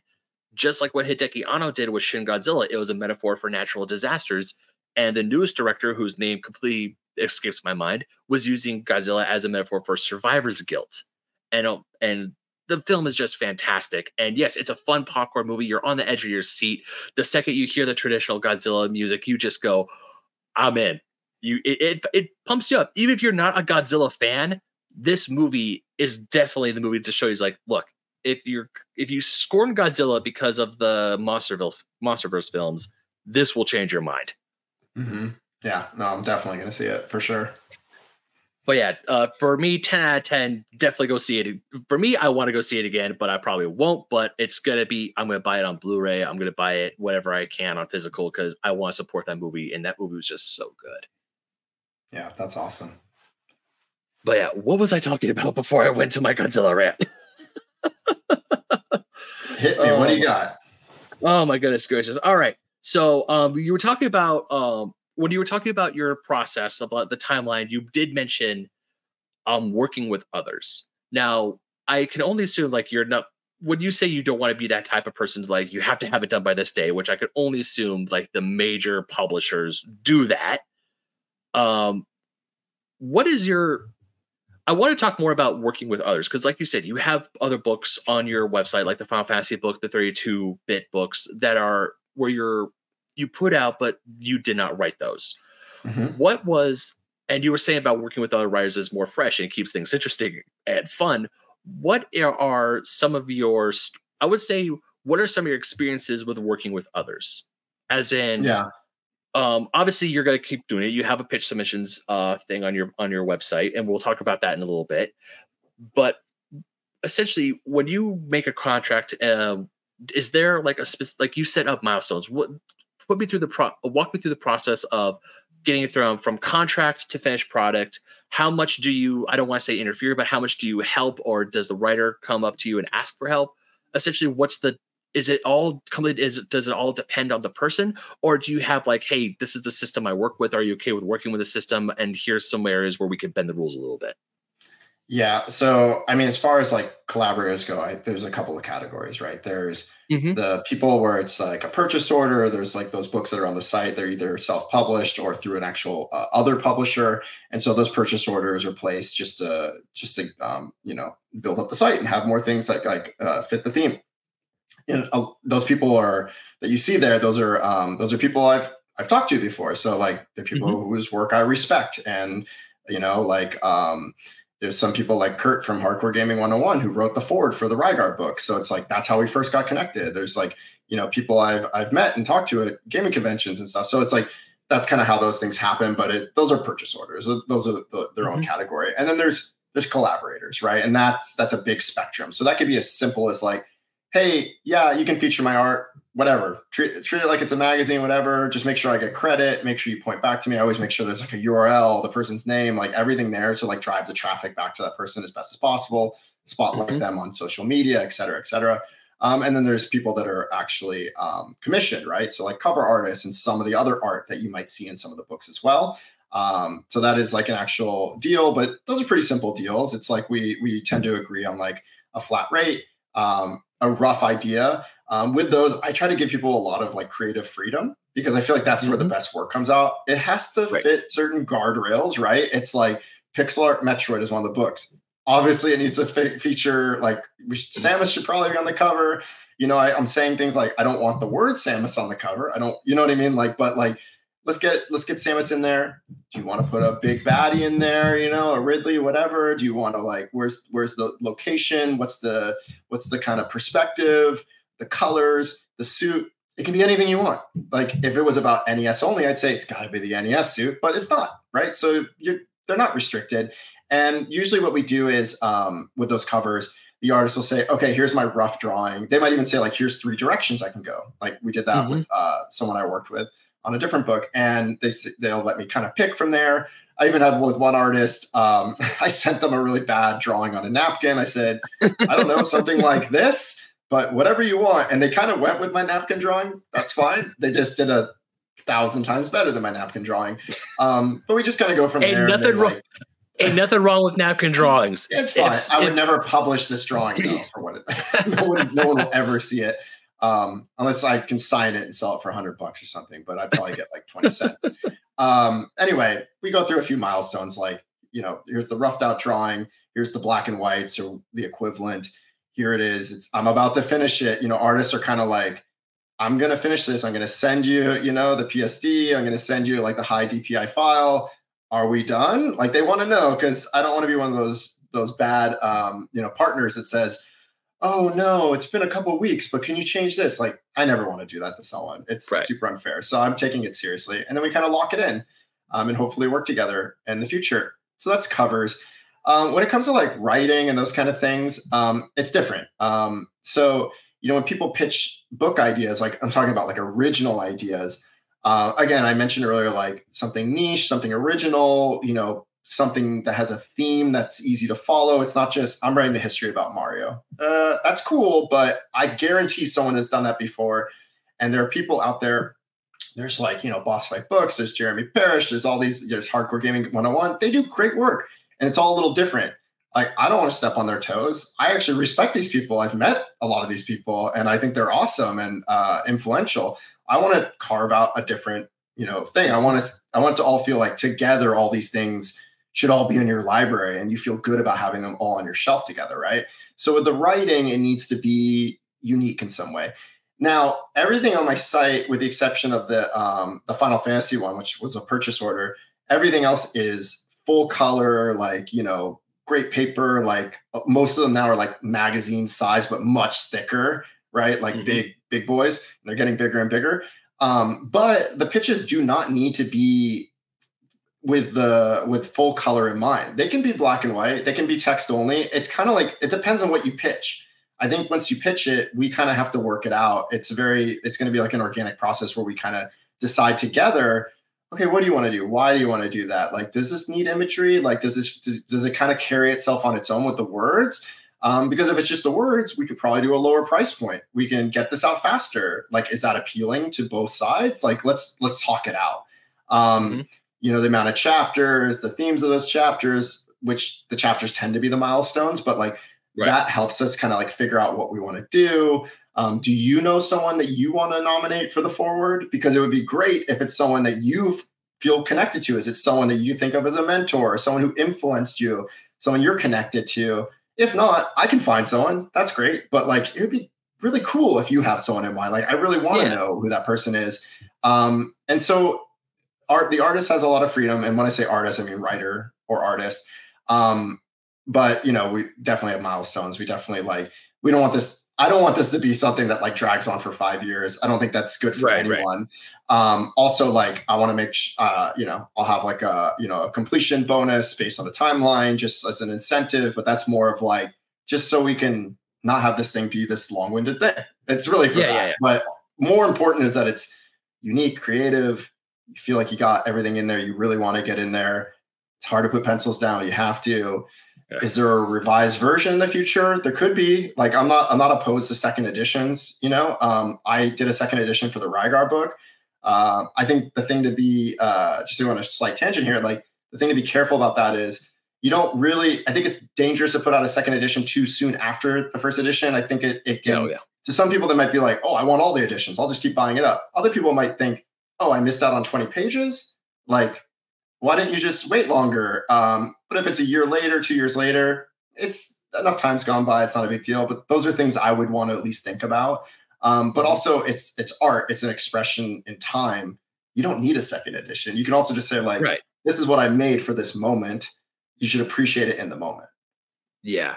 I would also say that with second, because when you mentioned shout out to Boss Fight Books, because the head editor. I have so many of their books. Yeah. Gabe, he was actually a guest on the show a few episodes ago, so shout out to them. Because I asked him about second editions, because with books like Boss Fight, or even with books like the Rygar, you say you put out a second edition.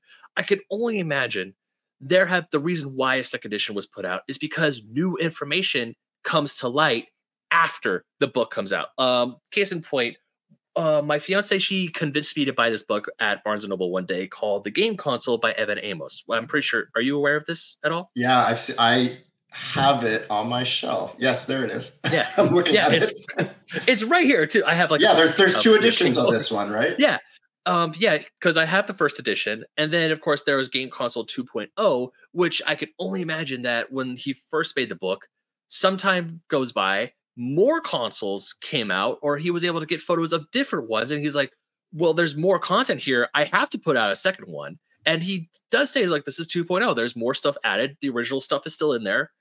And when I see them, like, when I saw that, I'm like, I wasn't upset because enough time has passed, but I do see where you're coming from.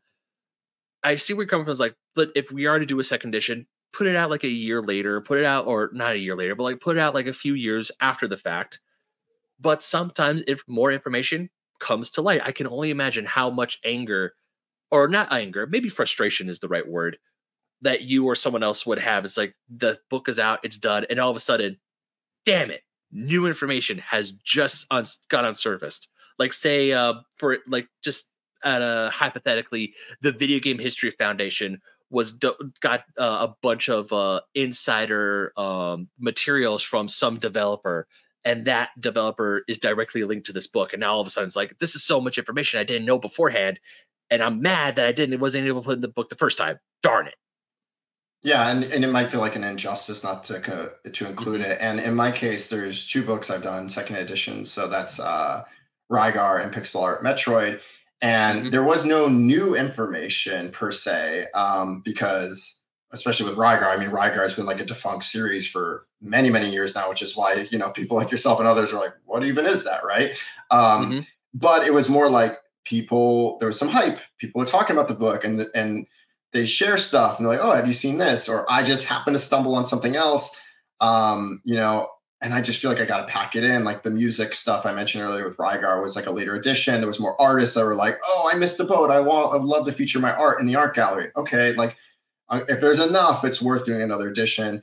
Same with Pixel Art Metroid. There was more artists. Like that book, for example, it's a gallery of modern pixel artists. So it's not the old pixel art. It's all this like new fresh takes on Metroid as a series. But, I also have like some interviews. I have like a pixel art tutorial in there. Like I commissioned someone to write a tutorial for that, like step by step, some other kind of like fun bits like that. But like the gallery, like it just expanded enough that it felt like it could go up. Side note, like a cool fun fact about the Metroid book is the creator of Owlboy, which is another really cool pixel art based modern-ish game. He wrote the foreword for that book because it's not about Metroid, it's about pixel art in this case, right? Because that's what the series is intended to be if I carry it forward. And his forward is beautiful. I probably should just post it online just so everyone can read it. But yeah, those are the two that we did second editions on, and I'm pretty sure it was just those two from what I remember. That is way too cool. That's because I cannot tell you how many like going through Instagram, social media in general, I would see a bunch of accounts of people creating this beautiful pixel art. And it makes me happy that pixel art, especially with with indie video games nowadays, like Sea Stars, we talked about Sea Stars a lot in the very beginning of this episode. One of the things that drew me to Sea Stars was the pixel art. One of the things that's drawing me to Star Ocean Second Story R, or even the first game, which I have downloaded on my PS5, is the fact that it's 2D, it's an HD 2.5D game. Whereas, yes, 3D backgrounds, but your characters are in pixel, our sprites. That's like Octopath Traveler has that. Yeah, Octopath Traveler and a bunch of other Square Enix games are doing that now. Or even when I'm playing Final Fantasy 16, yes, the main action is all 3D rendered, beautiful graphics. But in the menus, they have like, here are these characters if they were the original sprites from past Final Fantasy games. Like they're not forgetting their roots. And I love how when you were talking about the Metroid book, which is a cool name, by the way. I'm going to trademark that. You can't have it. No. Well, at least give me a cut, please. But you have someone in the Metroid pixel art books like, hey, if you want to make pixel art, here you go. This is how we do it. And the cool thing about that is like, yes, there's, I would say like with a bunch of pixel artists or with artists in general, is that they're shown a certain way, but then they find something that works for them. Even with Mhm. us writers, like if you have a writer say this is the right way to write, this is how you have to write it, but that's right for them, but it's not right for everyone. It's Yeah. like other people that's like, oh, but this is my process, or other people like, oh, this is how I'm able to do these books, and or this is how I do my research, and so on and so forth. So I love how there's like a tutorial on how to start, but then the rest of it is all up to you. I think that's really Yeah. gorgeous, Yeah. And and there is no also, right or wrong. You're right. yeah, 100%. And even then, just the fact that there's a book full of like original Metroid pixel art is just fantastic because when I played through all the Metroid games, well, not all of them, I didn't play Other M, but I did play all the 2D side scrollers in preparation for Dread. Metroid became one of my favorite franchises of all time.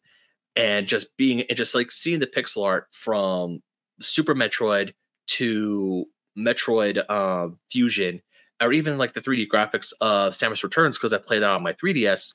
All the pixel art is just like, this is just gorgeous. This is Yeah. absolutely stunning. And then you got that cosplayer who was at MagFest a few weeks ago, pixel art Mother Brain, just like a full on walking sprite. It's like, how do you do this? It's pretty cool. And I mean, there's something you're touching on that I think I've been thinking about a lot lately that makes me just really appreciate the direction games have been going lately, which is that it's 2024 and we're still creating brand new games based on pixel art. And obviously, they're not like the majority of the market, but it just shows that there's young and old people alike who are willing to dive into something that I worried, and I'm sure many others, like was going to just be a thing of the past. Like I thought it was going to be retro gaming meant only playing 8 and 16-bit games or however you want to define it. I didn't expect it was going to be like I could play these modern takes like the Sea Stars and the Owl Boys of the world. And it just makes me it just gives me a warm feeling inside. Like it makes me happy, like to know that like there's still this deep appreciation. It's the aesthetic. It looks beautiful that you can create something that you just can't do otherwise, right? It's not a CRT versus modern TV kind of argument. It's just like, no, pixel art is beautiful, like however you look Mhm. at it.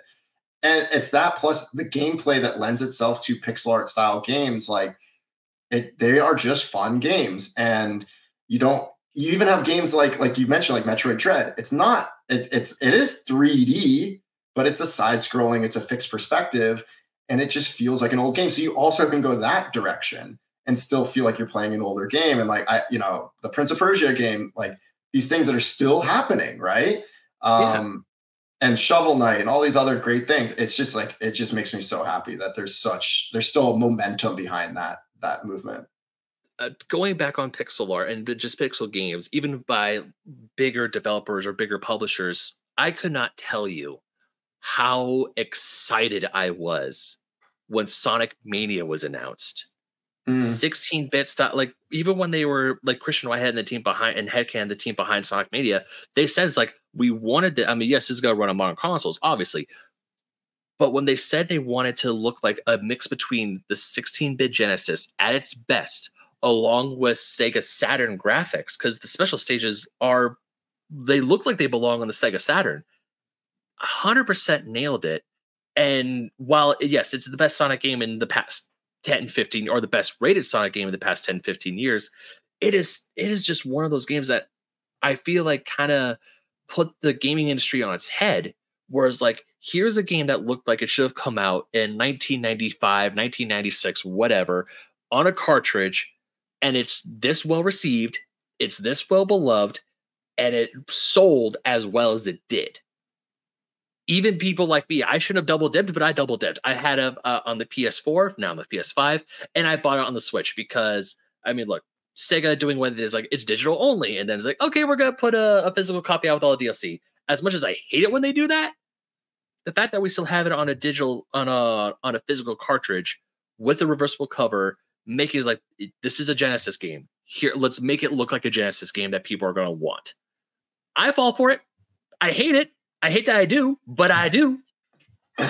Yeah, that's so funny. I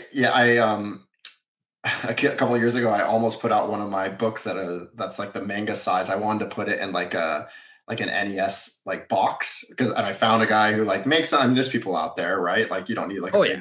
big manufacturer to do these kind of things anymore. I had designed the full thing like laid out. But the size was going to be different. It technically wouldn't have been the same size, and there's something about that that maybe just not do it. Mhm. I still want to find a way to do it, like maybe like put a bunch of goodies, and that like like a sticker bundle and scratcher cards or bookmarks or whatever in a box, like just something to do that.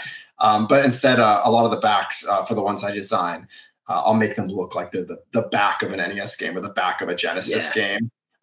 Just because it's kind Yeah. of fun. You flip it over and you feel like you're holding it again. Yeah. I love the looks of those. Yeah, even like when other books do it, like I know we know Dark Horse is a giant publisher. They have a bunch of I won't lie, Dark Horse has done really good when they put out video game style books like the Final Fantasy Ultimate Archives. They have Hmm. they produce the Mario Encyclopedia, Sonic, and the Zelda books like Hyrule Historia, the art book. I have the Legend of Zelda Encyclopedia, but I dropped $80 on the special edition one because it's the gold cartridge and it's in the NES sleeve. And even when I took it out, there was a little instruction booklet that came with it. Yeah, I I have that one. It was like a must buy. You my just had to buy it. I don't know how far back you listen to the episodes, but my friends call me nostalgia's bitch for a reason. I mean, my business is called Retro Game Books. I mean, I am Yeah. selling nostalgia, obviously with like a modern take. I am a very nostalgic person, and it Oh brings me a yeah. lot of joy. So I get it. Yeah. But the fact that there's like I mean, yes, the book, the quality of the book, absolutely stunning. I absolutely love it. I'm so glad I was able to buy the special edition. Not to throw shade at the regular edition. The regular edition is great. It goes with all the other the covers for the Hyrule books. But man, just the fact that it's like, here's the original gold cartridge for The Legend of Zelda, and it's well made. It comes with the dust sleeve and everything. It's like, God damn it, you got me. You friggin' got me. Yeah, I Even mean, it's good. yeah, my Sonic book, my Sonic Encyclopedia is over there because I keep buying these books. I don't have a whole lot of room. I'm trying to move stuff around. But when my one of my co-hosts Sparks, when he bought me the Encyclopedia, he made sure to give me the special one, and the cover is just all these screenshots of all the Sonic games covered in the book. I'm like, this is just too freaking cool. This is so awesome. I love this. I love it when I love it when people who actually have a true passion for it is like, hey, I mean, yes, not to completely praise giant corporations, but like with retro game books, you obviously put a lot of love and passion into it. You put a lot of love and passion into every single project that you yourself put or other people put in. There's the passion is there. And when I see stuff like even when Dark Horse puts out, it's like you can tell that there's people on that team is like, what can we do to make this fun? This is what we can do. And they do it. It just makes me Yeah. happy because there are people out there who's like, I love doing stuff like this. Let's go. Like even when Sonic the Hedgehog 2 movie came out, they had a poster that resembled the game cover. They knew their audience. They understood the assignment. They're like, the fact that we got the movie was like hallelujah. But then it's like, no, we know what you guys want. Here you go. Yeah, and it's similar with the Super Mario movie. Like, even if people think it's too kiddie or criticize the voice acting or whatever it is that people might not like about it, like they put so many Easter eggs into Mhm. that. Oh I got yeah. a 3-year-old, so I've seen it a lot, and I notice something different each time that it's Hmm. on, even if it's just more in the background, like a few, 30 minutes before bed, kind of thing. I'm like, oh, that's so cool. It says level 1, 2 when they're going into the Yeah. sewers at the beginning, like Yeah. I might have missed that the first time, but like there's so many things like that, and like they're doing that for the fans. Like they don't have to Mhm. do that for kids. They don't notice that stuff. That's for the fans that have been around longer, and so I appreciate those kind of details, and it That's for makes me us. want. Yeah, it's for us, and like I'm assuming people making these things are fans, and that you feel it when they do things like that. It's important. Yeah, I mean, I have my criticisms of the Mario movie, but as a whole, I still enjoy the movie. I watched it again when I was I sick. think it's pretty good. I mean, seeing I it still, 20 times, I don't really like it anymore. But I mean, I mean, in the two times because I saw it in theaters and then I saw it again when it came out on Netflix, and I'm like, after I was watching it a second time, I was like, you know what? I still have fun with this movie. I mean, Jack Mhm. Black is still like the best part of the movie. I Mhm. mean, I really, like how I mean, Bowser almost like doesn't he kind of like visually resemble him? There's like something about his face. I feel like they like try to almost make it look like Jack Black, and a I little appreciate that. bit. It's like just I like a do. little bit in the eyes and the cheeks or something. Yeah. I don't know what it is. No, it definitely is because like when I first saw the trailer and it like the very first teaser trailer where he's trying to get the superstar and he goes, "Do you yield?" And he goes, "I do not." And like I could like that's Jack Black. Like Yeah, it's him rendered as Bowser, but it's like that is Jack Mother effing you Black. feel it for You sure. do, you truly, and just the fact that he's just gone off on performing Peaches live at so many different things. It's just he is having so much fun with it. It just makes me happy because you can tell that he had a blast recording this movie and he had a blast promoting this movie. And because he's having such a fun time with it, I have such a fun time with it. Yeah, exactly. Yeah, for sure. Although I will still not forgive Illumination for taking out Brian Tyler's score in the Kong part. Because if you listen to the soundtrack, there's a song in the soundtrack called "Driving Me Bananas," where Brian Tyler, the composer of the movie, puts all. I mean, obviously the whole film, the music of the film, the real music of the film, not the pop songs. Hmm. He puts in Nintendo music. They are like, go ham, and that man went ham. And the fact that they took out the Donkey Kong music and instead replaced it with "Take on Me," I'm still mad at them for it. Yeah, that definitely pulled me out a little bit. I mean, the pop music, like it's not like it's not a waste. It's not necessarily bad or wrong, but it's like it could have been something classic instead. And so that, like to your point, is what is a little upsetting. And you can hear like little motifs and stingers of sounds every now and then that are like playbacks to certain melodies, and that's cute. But when it's like 5 seconds, it's a little. It feels like a disservice, and it's Mhm. unfortunate. I mean, Yeah. listening to the song "Driving Me Bananas," like it's not just the first level from Donkey Kong Country. It's that and the opening do do do do do. Where Cranky Kong is playing with the melody player or the Mhm. record player. Plus, like He Donkey put Kong Country is like one of the great, yeah. like the first. I mean, like they're all great soundtracks. Like Oh yeah, well 100%. composed music, right? Yeah. And the fact that he was given access, because normally Nintendo, they put that crap under lock and key. It's like anyone who puts like, it's like, hey, this is for free. I want people to listen to this on YouTube. Next thing you know, they get a C&D from Nintendo. It's like, what the heck, man? I'm not making any money off this. You guys make such great music. I want to celebrate it. But that's a rant for a Yeah, different time. yeah, I get you. Uh, I mean, I love Nintendo. Do not get me wrong. But there are times where they do stuff and I just go like, why? And then you look at Yeah, Sega and it's like, oh, you're not alone. You're definitely not alone. yeah. All right. So you mentioned about having pitches. You mentioned like when people put in their pitch, having a vision, trying to do something different. And one of the things I also wanted to talk about is that quite a few times in this episode, you've mentioned a word niche. And when I talk to other people, and even when I talk to like my family members, friends, because retro gaming or even video games as a whole, like video games is a niche, but video games under the giant banner of it, there are so many other niche things. And even when you go like deeper down, like you can go to a niche of a niche of a niche of a niche of a niche, just like so down many different levels. And one of the things that I do love about the storefront and also the books that you are putting out is that you are appealing to those niches. And so my question is, what would be some tips that you want to give to prospective writers? As I Mhm. raise my hand, audio listeners, Mhm. as in, what are some tips for pitches? Like, how deep of a niche does it have to be, or it's like just essentially, what are tips for a submission, any sort of submission that you would consider putting onto your storefront or turning into a project? Yeah, I mean, like on the niche part, it's like it needs to like more than being a niche, it needs to be unique. And unique is a very loosely, I'm using that word very loosely here. But what I mean by that is there already a book about X game? Okay, there is. Okay, so what's your unique take on it? Mhm. Is it that you're just writing about your personal experience growing up playing it? If it's as simple as like I played it. It was fun. Our friends would joke about it. It's like, well, that's probably everyone's experience with it. Like, there's probably something more. Like, is it like, is it like you have a personal connection in some way, or is there like something about your past that really makes you feel connected in this really unique way that fits the theme of the game? Or maybe it's like it's none of that. You're just really you're a comedic writer. You're really funny. If you're funny, like that's already unique enough, right? Mhm. Or something else, right?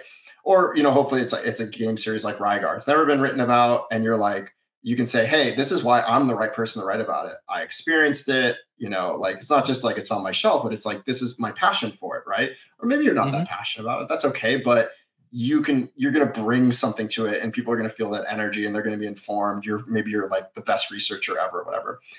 Putting that all aside, like, including some kind of writing sample, I think is really important because without that, like, how do you really know? Like, it's not just about like quality, right? Quality is also subjective, right? But it's more about Mhm. like the type of writing you do. Like, are you a Right. funny writer? Are you a very personal writer? Are you like a documentarian? All those things Mhm. are good for their own reason, right? But to get a sense of that and thinking about how it'll mesh up with the theme you're proposing is important. And that said, the sample doesn't have to be like a sample chapter per se, like which is helpful, right? If you're like willing to write a sample chapter, that's work, right? Mhm. But and that's your work. Like I don't own that work. If we don't work together, that's yours. But like, carry forth if we don't. But uh, seeing that it gives you a little better idea of where we're going because it's literally the thing we're doing. But Mhm. it doesn't have to be that. If it's like you write articles, right? You're like, here's an article I wrote. I'm proud of. It gives you a sense of my writing style. The way I'd like to kind of interpret things and how I approach things. Great. But I do think that's important because otherwise, if someone just says like, I want to write a book about Toe Jam and Earl. I'm like, cool. That's one of my favorite games of all time. And I'm guessing there's not a book about it. I'll Google it later. But what's your writing style like? Like, Yeah. I, anyone could write that book that's played it. Yeah, I need a little more. And so Yeah. So that's really important. essentially it's like obviously it's like the pitch shouldn't just be I want to write about X thing. It should be like, hey, I want to write about X thing. This is why I want to write about it. This is what I bring to the table. And here's essentially like here's like an example or a sample or something other than that. Because I can Yeah, only yeah, imagine and yeah. because I did talk to when I was talking to Gabe at Boss Fight, he was saying the same thing. Is like, yeah, we don't. I mean, yes, writing about a certain game is cool, but we want to know why. Even though, because obviously, because looking at like you said, you have a bunch of boss fight books. I have a few boss fight books myself. It's like some of the games they have is like they have some of the classic of classics. Obviously, Chrono Trigger being one of them, Shadow of the Colossus. But then they have other ones. Like recently, they came out with Minesweeper. I'm like, Hmm. that's a game I never thought about. Someone wanted to And write it makes about. you wonder, like, how much can you really say about Minesweeper? Right? I Yeah, haven't read that and one, but I'm assuming there's a lot to be said about it, actually. it's very like to me my favorite bit about that Minesweeper book because I was sent it so I can like look into it because I wrote an article for one of the magazines I write for about Hmm. boss fight books and when I the first chapter in that Minesweeper thing is like here's how to play Minesweeper. I never knew how to play Minesweeper as a kid. It finally was like, this is how you play the damn game. Because when I first saw it as a child on my parents' Windows 95, I just thought, oh, you just have to click random buttons and pray you don't hit a mine. I don't know what these numbers mean. And now I do. It's like, oh, Right, so right. that's how.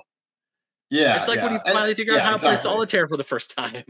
But that's also interesting to know. That's probably how 95% of the people played it. And like Yeah. it like was that the intention? Does it matter if it was the intention? Like those are interesting concepts to explore. The other thing I'll add about the pitch is like if you have a book that's almost done or done and you need a publisher, you're trying to get it out the door, you want to get it printed and up and distributed, because that's a lot of work, right? Like figuring like a lot of people don't know how to do that. They don't know where to host. They don't know how to get it printed. They don't know how to make sure it's quality. They don't like where are they going to sell it? Who to, right?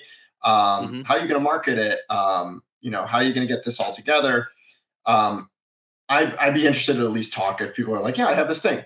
Okay, cool. Let's talk about it. Like, it doesn't matter if it's not yet conceived. That's okay. The other thing is like, I think I said earlier, it can be full color, it can be black and white, text only. I'm flexible. I think it's Hmm. more about what is what makes the most sense for the concept that's being proposed. So I think people should like think about that. They don't need to have that figured out, but that's something they should think about, right? Because some Right. things lend better to visuals. Some things are more like art book like. Some things are more like, no, it's just straight history. You're just going to read about it. Whereas Rygar was somewhere in between. I wanted to have that Nintendo Power Magazine ish feel, and like kind of like, you know, like how that popcorn fun kind of like thing to it. It's kind of everything's popping out and like visually stimulating. You're kind of looking, there's like tips or there's random facts everywhere, but it's still a history book at its core. Mm-hmm. That's another direction. That's more of like a hybrid, right? So it's something at least people should think about if they propose something. And then the other thing I'll mention is like, I'm not doing like, you know, there's not like a, here's the window to submit. People want to submit, it's open, drop it in. Myself or someone else will definitely read everything submitted in there. I can't, you know, give direct feedback to every single person that puts something in there. It's impossible. So I hope people don't have their feelings hurt if I'm not replying to people's emails. It's just like the nature of things. You know, it is what it is. And like, even if I don't talk to you and like it's a year later and you're like, I still want to do that same thing, but here's the new twist I'd put on it, or here's how my writing is improved. I have a new sample. Like you could just drop in a new submission and just say, this is my new thing and here's what's different this time. That's Okay. cool too. Yeah. If you're now, you don't have to answer this question. If you're comfortable with saying, how many pitches are you going through as of right now? I'm caught up right now. Okay. But I told you I'm I'm constantly juggling too many things. Well, I think I'm caught up. I haven't looked in a few weeks, so maybe I shouldn't just say that. I'm probably pretty caught up. But I apologize if I put you on the spot. I was fine. You're fine. But like I do promise, like I will look at everything. And like the other thing is like right now, like I wrapped up. I did research for 2 things that I'm personally working on and collaborating with some others on, but I'm driving those. And then of one of those, I'm working on layouts on one of those, and with an editor, with a cover artist, a person writing the forward, et cetera. Like, so that's all in flight. I got the other contract that's going on right now for a new original work. There's like, I try not to take on too many things at the same time. So it's like, but that doesn't mean the timing's not right. Do you know what I mean? Like, put it in there. It's still going to all be reviewed and like and scrutinized, and we'll figure things out. It just takes time. It takes time. Everything takes time. Yeah. Can't do everything at once. I try to do 3 things at once, and I feel like that's already enough. Yeah, I feel you there, brother. There are times where it's like, oh, I want to do this, I want to do that, I want to do that, and then all of a sudden I get overwhelmed, and then I just don't do any of the things I told myself I was going to do, and I just either watch Netflix or play video games all day, and then I feel worse about myself at the end of the day.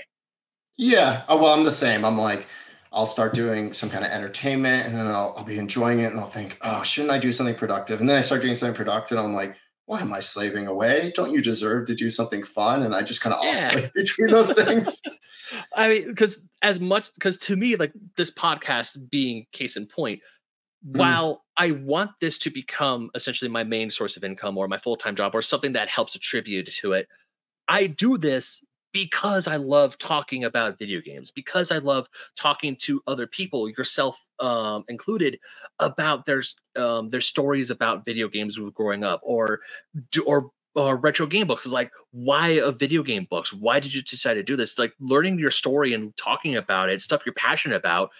It is a fun thing to do. I love doing this as much as, because like you said, there are times where it's like, oh, I want to do this, and then once I finally get it done, I might be, not to say that I was doing it, not 100%. I always get excited for recording episodes, but once the episode is done, I cannot tell you how much of a, not just relief, but just of like an emotional high. It's like, I did that. That was a thing. That was awesome. I want to do more of this.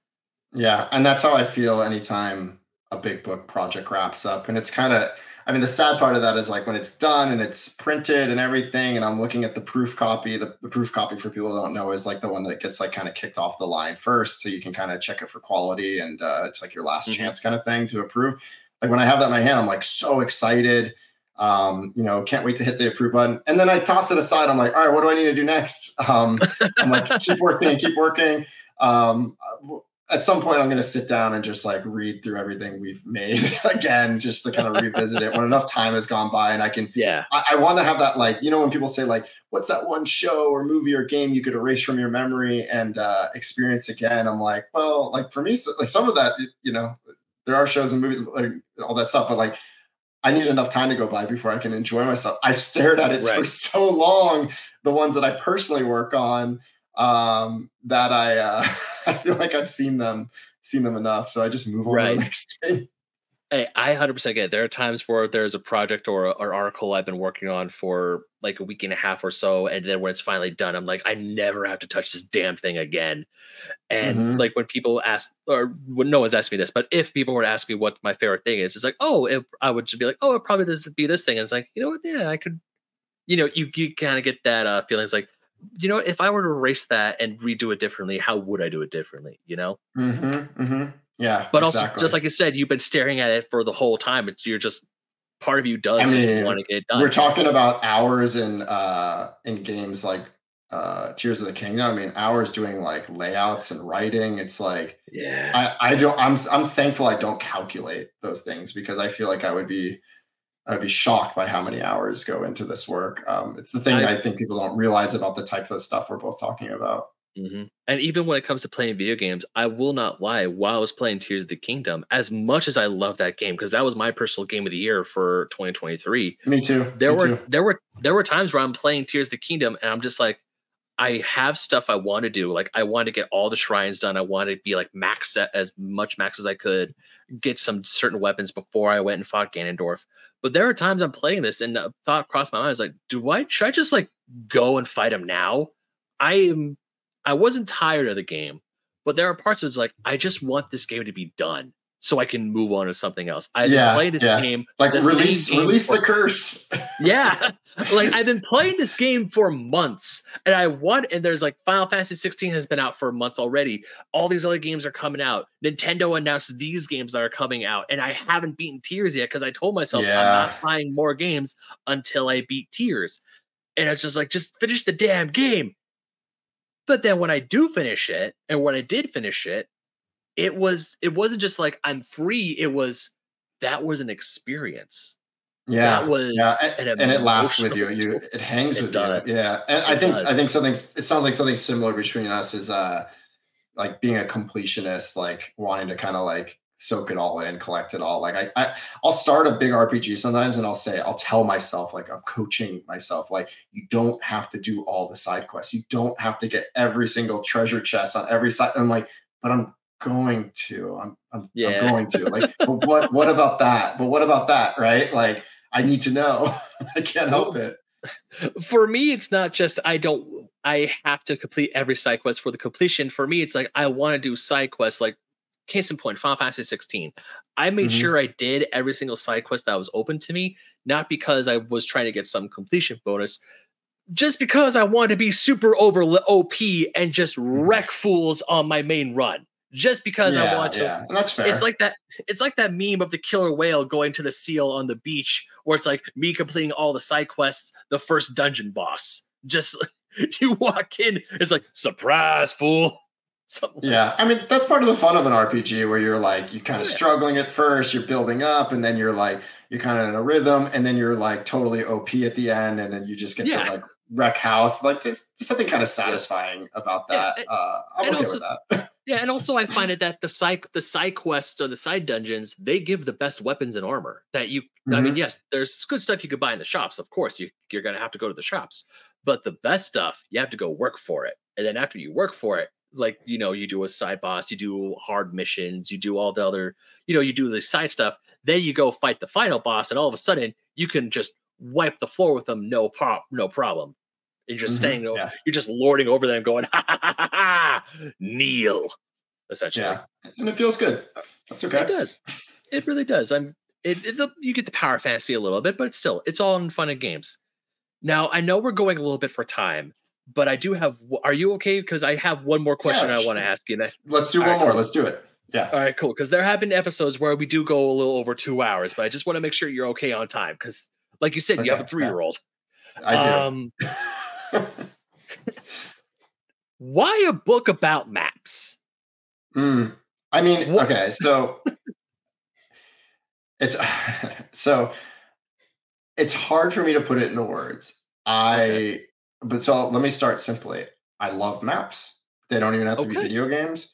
Like, I'm not a cartographer. I just think they're fascinating. I don't mean Google Maps. I mean, like, old treasure maps in movies, Right. or Right. like you open up like like The Hobbit, and there's like a hand drawn map in it. And then, of Yeah. course, gaming and the fold out poster maps, and like how it makes me feel about my childhood, and how every time there's a map, and again, not Google Maps, because that's just getting you to point A to point B. It's about like exploration. It's about what is there, especially when there's the fog of war and you kind of have to figure out the rest. Like the original Legend of Zelda had that fold out map, and only like a third of the map was revealed to kind of give you a little taste Mhm. or a teaser, so you can get to like the first couple levels. And just wondering what the rest is there. Am I going to hand draw the rest? Am I going to just figure it out? To me, it's just like maps don't intersect with all games. There's certain games that obviously they don't make sense, puzzles, all those other genres. But like for the ones that they do, RPGs, action included, racing, whatever, like they're such an intricate part of it. And so to me, it's like it's that sense of navigation, sense of exploration, all the things they kind of like suggest. I think it's also just really cool to think like how they tie back to like tabletop RPGs and Dungeons and Dragons and stuff. The days when you had to you literally drew everything, and then it kind of started to bleed and morph into early gaming, where it was like, well, you could play the original Metroid, but without a map, but you might want to start taking some notes on some grid paper, if you want to get the most out of this experience. And like, I played a game about a year ago that's a modern NES game. You can literally play it on NES hardware, called Full Quiet. And that was the most recent time I got to hand draw a map again. And I literally had grid paper. I had to have like multiple grid paper, because with the map, you also don't know which direction am I going? Like, where do I Right. even Right. Right. start drawing the first square? And there's excitement even in that alone. And then kind of filling it out and being like, here's the power-ups. Oh, should I make this like a thing I can share later and be like, here's where things are for people that want the spoilers or need help? It can almost be like a guide. And like, I did that. I stitched together in Photoshop later and like put it out there and tried to erase all my scribbles and everything. Um, there's just something about it that just like the nostalgic joy of old games, the map aspect, I feel like is just really, really valuable. And so like with the NES and Famicom one, I have a bundle. You can actually get a dot grid note paper with it, or a notebook with it. So you can draw your own maps or draw whatever you want, right? But like, I'm kind of trying to like subtly encourage people to maybe draw again. And like, I also like this idea of you don't need to be an artist to draw a map. They're literally just lines, right? You could be the worst artist in the world, but you can draw a map. Um, and so it's just everything they kind of like, all the feelings they kind of bring up is what I love about it. And also like some of my favorite memories of 8 and 16-bit games are the maps. And I bet you a lot of people would agree when they think about like Final Fantasy and Dragon Quest / Warrior, and not just RPGs, but other games that had like fold out maps in particular, like that's a lot of the things they first think of when they think about it, because it's the potential of the game. It shows you the scale of the world, like that this world is so much bigger than you, the character or the player that's inhabiting it. So all those feelings are what I think about when I think about maps. I did not think that you and I would have so much in common after hearing that. Because when you're just talking about saying you love maps, I mean, I won't lie. I also love maps in a way. When I was a kid, my parents, we would drive to Montana because I live here in Southern California. My mom's side of the family is from Montana. So when I was a kid, we would take road trips up to Montana. And we would have, and I don't know where my parents bought this, but it was a placemat, like a physical placemat for us for children, but it was a map of the United States. And for me and my brother, that would be our map on how we would go from our home close to Los Angeles to my mom's hometown in the middle of nowhere, Montana. And it was just so fun to look at. And then we'd be like, oh, like going from here to here is super far away. Like going from California to say Detroit is super far, or like how like going from coast to coast and all these other places, and just staring at that for the longest time. Or even when I was a kid and my parents would take me to Disneyland, I would always, even though when I became a Disneyland pass holder, I'd always grab a map and put it in my back pocket. Though I've been there so many times, I practically know that place better than the back of my hand, or the better how to navigate through my hometown. it's just always fun to pick up a map, or even looking Hmm. at, or even because a place like Disney, like the Disneyland Resort itself, is just constantly changing. A map from one month is like that doesn't have Star Wars Galaxy Edge is now completely different than one that does, and just all the things that change throughout the years. It's fun. You're right. It is fun to look at. And going back to video game maps, I cannot tell you how many times this one strategy guide saved me when I was playing Pokemon Red version, because it had the map to the rock tunnel and I never got flash. So I'm constantly hitting the walls trying to figure out how to get out of that damn tunnel. And when I finally did, the rest of the game was open up to me. I never had to go through that place ever again. Yeah, yeah, and for what it's worth, we went to Disneyland a couple months ago, and Oh, I, nice. I had the app. I had the app on my phone, and having the map there. I mean, it was handy. Although, like, I still think there's something more charming about having the paper fold out map. Yeah. Even though it's It's archaic, it just feels better. It's just not the same. It's just Yeah. not the same. My fiance and I were planning to go to Tokyo Disney and Universal Studios Japan, because we're going to Japan at the end of March. And I, even though we have the apps on our phone downloaded, we can navigate through the app. I'm still gonna pick up a paper map if I see it. Thankfully, at least at Disneyland now, they put up the maps to the side over by one of the archways when you go under the railroad tracks. They're not at the front of the ticket booth, which, or the ticket entry area, where still kind of bums me out, because that was just always a, that's like the one souvenir from Disneyland that you don't have to pay any extra for. You just walk in, boop, you're done. You don't have to worry about it. Yeah. Yeah. But and I don't care if people say it, because there's even a joke for a while. I was like, you don't need a map. What are you trying to do? Look like a tourist? It's like, but I like looking at the map. It's fun to I look mean, at. especially if you're at Disneyland, you already are a tourist. Yeah, you But technically are. elsewhere too. Yeah, Even if it's I, fine. even though I live 20 minutes away from the park, I still like looking at the map. It's still Oh, fun. you're that It's like, close? That's cool. I am pretty close to. I am pretty close to Disneyland. Yeah. I'm already ready to go back. I didn't get to do everything I wanted to do, so I need to go back again this year. I would love to. Hey, I, as much as I'd love to go to Disneyland, just looking at all the price hikes that they have. My fiance and I, we bought passes for Universal last year because we wanted to go to Super Nintendo World, Mhm. and already now we're just like looking at the prices for Disneyland compared to Universal. It's like we're jumping more to Universal more and more. Not to say that Yeah. Disneyland's bad. We still always have a great time at Disneyland. It's just, yeah, Universal's more, it's cheaper. I have fun there. I can actually Yeah. afford it. And also Yeah, I want to Nintendo go. I World. definitely want to go there. I want to see the Super Nintendo World big time. So Well, I'm if you definitely gonna do ever that. decide, well, if you ever do come to Southern California, let me know, Oh, because for I sure. might. Well, my pass gets free parking, and I can help with that. And Oh, just to make, I like free parking. in case you're driving, you don't want. I know we've only known each other for the past like what 2 hours or so, but in case you're willing to It let it, counts. It's enough time. I That's can. the parking perk Yeah, amount of hours, I yeah, believe. yeah. I can help with parking. That's the one thing I always tell my friends. It's like, yeah, Nice. we got you go to Nice. Universal. I'll go. Can I go? I could get you parking. Nice. Yeah, for Especially, sure. but yeah. So I 100% understand why. Now, another question I have: the book, like the, because right now on the website, I wanted to make sure, because you have two books about maps on your website right now, which are Hmm. for the NES and Famicom and the Genesis. Hmm. Can those books essentially help um, with players playing games nowadays? Are they, now? Obviously, they're not a complete replacement for strategy guides, but can the map at least help them where to go? Yeah, so that's something I think about, as these are being put together and promoted, which is they're more of like a tribute Hmm. to the games and the maps than they are a guide. Because Okay. while to your point, you could leverage them in some way and be like, some of them are just like, this is the map for the game. There's only one map. Here it is. That's all you're going to get from the internet or the old guides in the day back in the day anyway. So yeah, that would be helpful. But some of them are more like, this is a gallery. It's trying to show like how these things were displayed at their time, how they all kind of fit together, like what's kind of interesting about them, some factoids, those kind of things. So it is more about like praising it as a gallery with interesting facts than it is about a guide. Because if it's a guide, you need to make sure that every picture is like full page, no matter what. And Hmm. most of them are, because like the more you can, the better, right?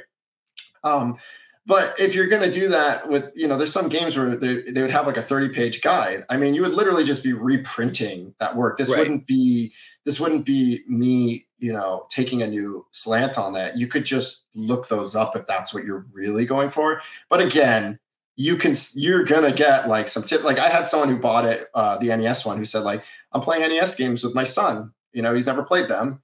And I'm going to use your book and like, be like, see, here's this. And like, this will help. Like, yeah, there's definitely things like that. The NES one also is a smaller format, whereas the Genesis one, the Metroid books, etc., like they're a much bigger format, which I think lends it well to the artwork.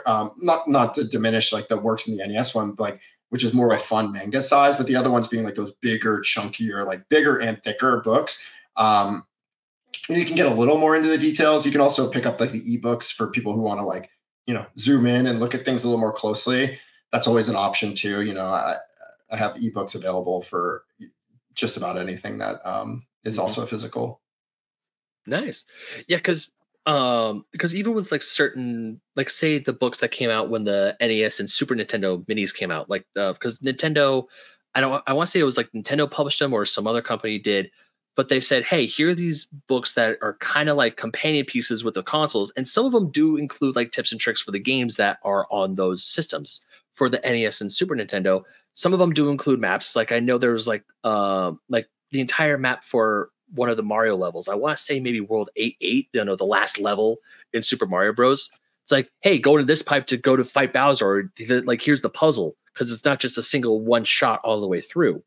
You have to right, yeah, and I think it's 8-4. I haven't seen this, but I think 8-4, if I remember correctly, was the last one. But yeah, I know you mean. You had to jump through a few pipes. If you want to do like the fastest route, you're doing at least a couple, I believe. 8-4, not 8-4. That's what I meant. Because each world has 4 levels in it. I forgot about it. It's like, wow, how long have I been playing Mario for? My gosh. Yeah.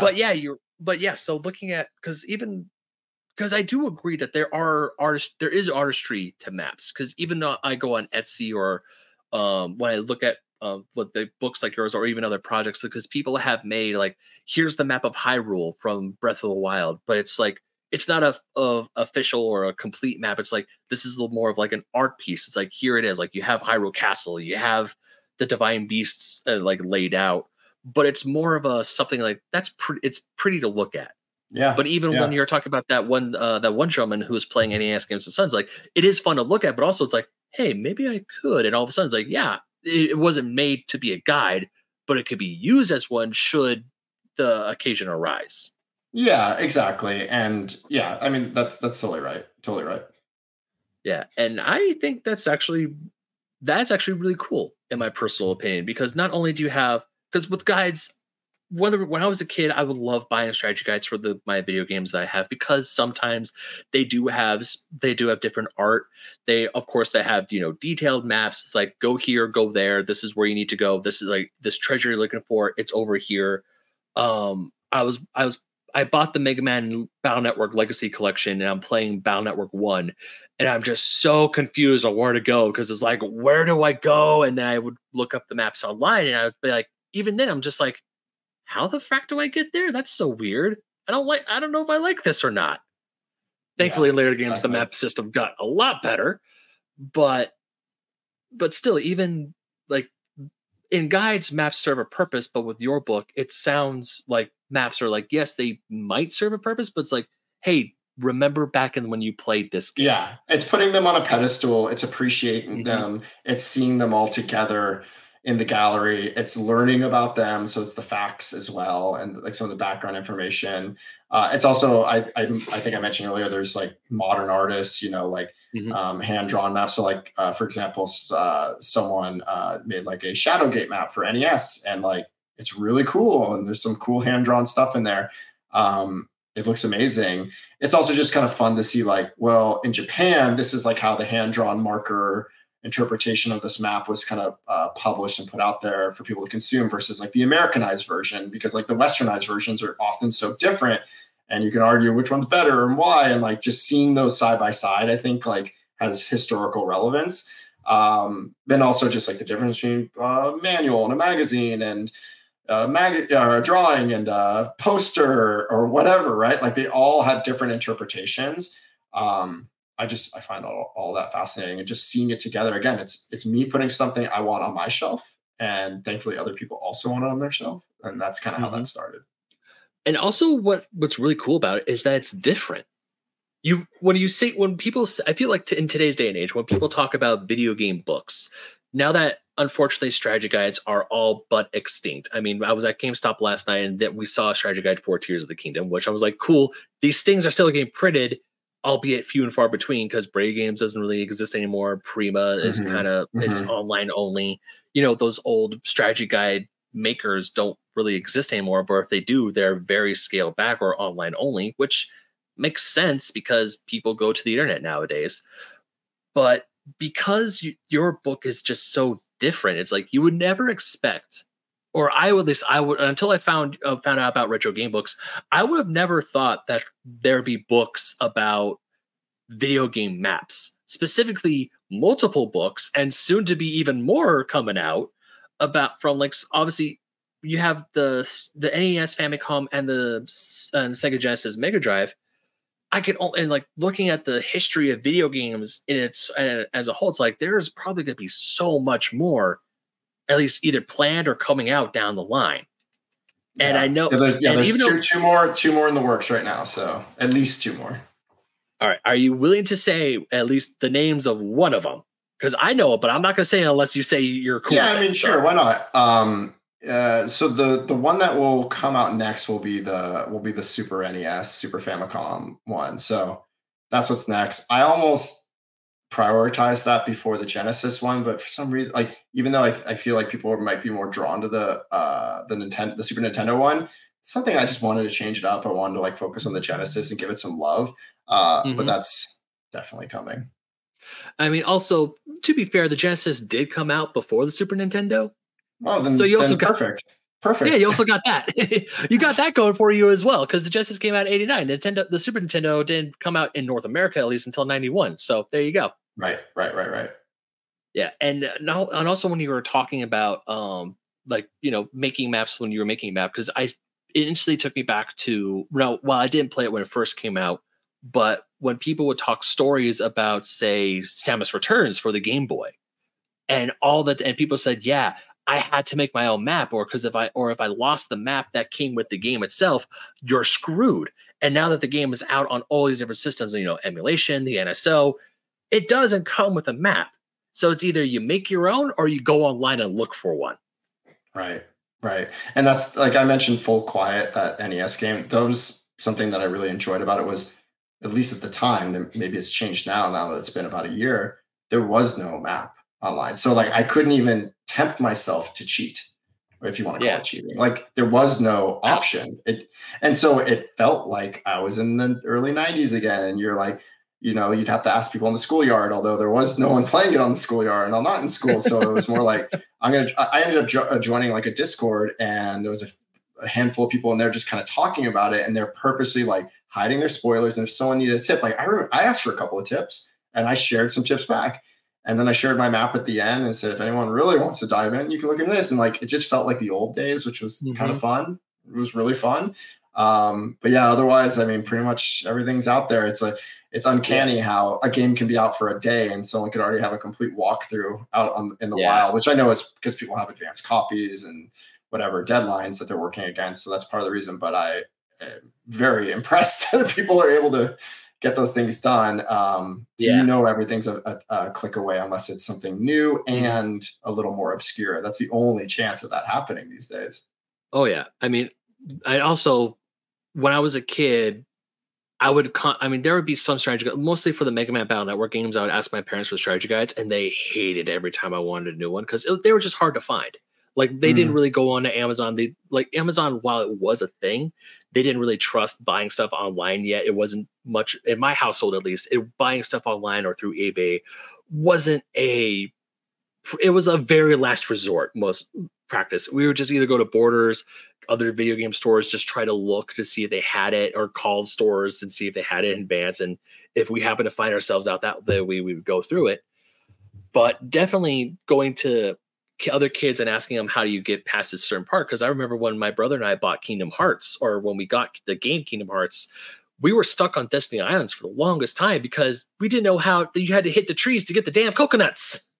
And we didn't know what, it's like a coconut would fall and it wouldn't let us pick it up. It's like, why can't I pick up this damn coconut? Let me play the game. Sure. So I wouldn't say that's cheating. I would just be like, hey, go that way. And it's like, here's a boss. Here's our way to beat it. But if you found a different way, that's cool too. Mm-hmm. Yeah. I wouldn't say that's cheat. I wouldn't say that's cheating. That's just like helping. No, I mean, none of it's cheating in my opinion. It's kind of like if you're having fun, if you feel like you're cheating yourself, maybe you're cheating, but otherwise just have fun. Whatever brings you joy. I would say for me, cheating is described as doing something in the game that you're not supposed to be doing, i.e., I would say a cheat would be entering a code to get max stats at level. Oh, 1. Yeah, or like a game genie situation. Yeah, If you're cheesing some boss, but no one told you how to cheese the boss, you figured out how to cheese the boss. Yeah. I'm like, I think that's a tactic. And if you that's not cheating yourself because you're not getting the you really want the challenge in this intense game, then stop. But otherwise, if you're like, I've already fought this guy 10 times, just whatever. Hit him in the corner. It's fine. I can't tell you I forgot what it was, but I know it was an Elden Ring. It was an Elden Ring mini boss. And they accidentally fell down the thing and they died. And I got all the stuff. And I didn't even realize I was fighting the boss. That's one of those accidents. Those are like one of those happy accidents that actually makes the game interesting, I think. I'm fighting this boss. I turn around, I try to get into a better advantage, and all of a sudden they fall off the edge. And but that's awesome. That's great. It's like enemies. No, it was an Erdtree boss. That's what it was. It was an Erdtree boss up in the snow mountains, the hilltop of the giants. I think it was, or maybe it was like the snowy fields. Near the end game. I was like at one level, the boss was on another level. How I activated, I don't know. All I know is that there was a boss fight health bar, and I'm like, where the F is it? All of a sudden, I'm walking around, and then it says enemy defeated, and I got the rewards. I'm like, okay, that's cool. Yeah, that's not your fault. My soul, my soul's counter just like jumps up, and I'm my runes. I forgot what they were called for a second. I think it's runes, wasn't it? It's been a while. Yeah, it's runes. And all of a sudden, my runes just like jump up like 10,000 runes. I'm like, I'm not going to say no, and I just kept on walking. Yeah, for sure. That's awesome. But to me, that's cheating. But especially with older RPGs like Chrono Trigger or even Final Fantasy, looking up a guide on, say, like, go here and then you go here, or it's recommend you go this way. To me, that's just more of like, okay, I just know where to go, because I cannot tell you how many times I was playing older RPGs and I would skip through all the text, and all of a sudden I'm like, where do I go?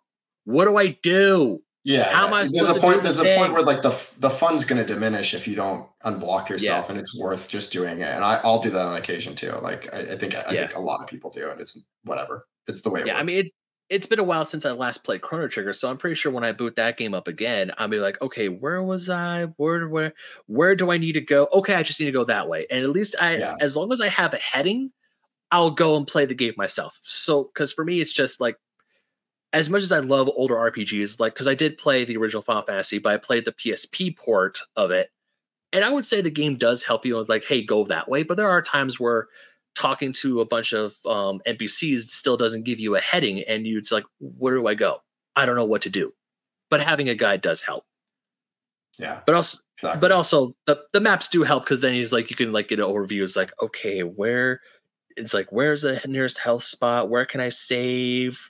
Or it's like, where can I like retreat when I need to do a heal so I don't waste all my potions? Yeah, totally. I know what you mean. Yeah, stuff like that. Well, anyways, Brian, we're coming up on time. First of all, thank you so much for taking the time to talk about. Yeah, thank you too. Of course, dude. This has been an absolute blast. I got some stuff to think about, if you know what I mean. Wink. Yeah, send something my way. Yeah, for sure. Yeah, people should check out the site and see what's there. If they want to pitch something, they should go for it. If they have, even if you're like, hey, I have an idea, are you ever going to make a book about this? I'm not a writer, but I think you should. I'm interested in that stuff. I love chatting with people on like, Threads or Blue Sky or whatever. Send me an email, or if there's someone else you want to talk to that's involved, I'll pass it along. I love all that stuff. And if people want to like know more, I'm sure you were going to ask me to say this. I'll just say it anyway.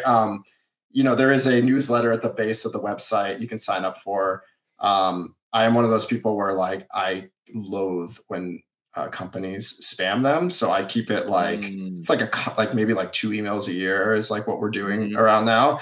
It's like there's some new releases, some restocks, maybe an exclusive discount or some combination. It's those kind of things. Yeah. Try to keep it like crisp and to the point. Or Mhm. maybe there's a giveaway, that I want to direct people to if they want to win a free shirt or a free game or whatever it is. But yeah, the 'Cause email list is like a good way to stay informed. you have a shirt right now that's a beautiful anime version of Lincoln Zelda, which I assume is like it's more of like um the aesthetic is maybe linked to the past, I would say.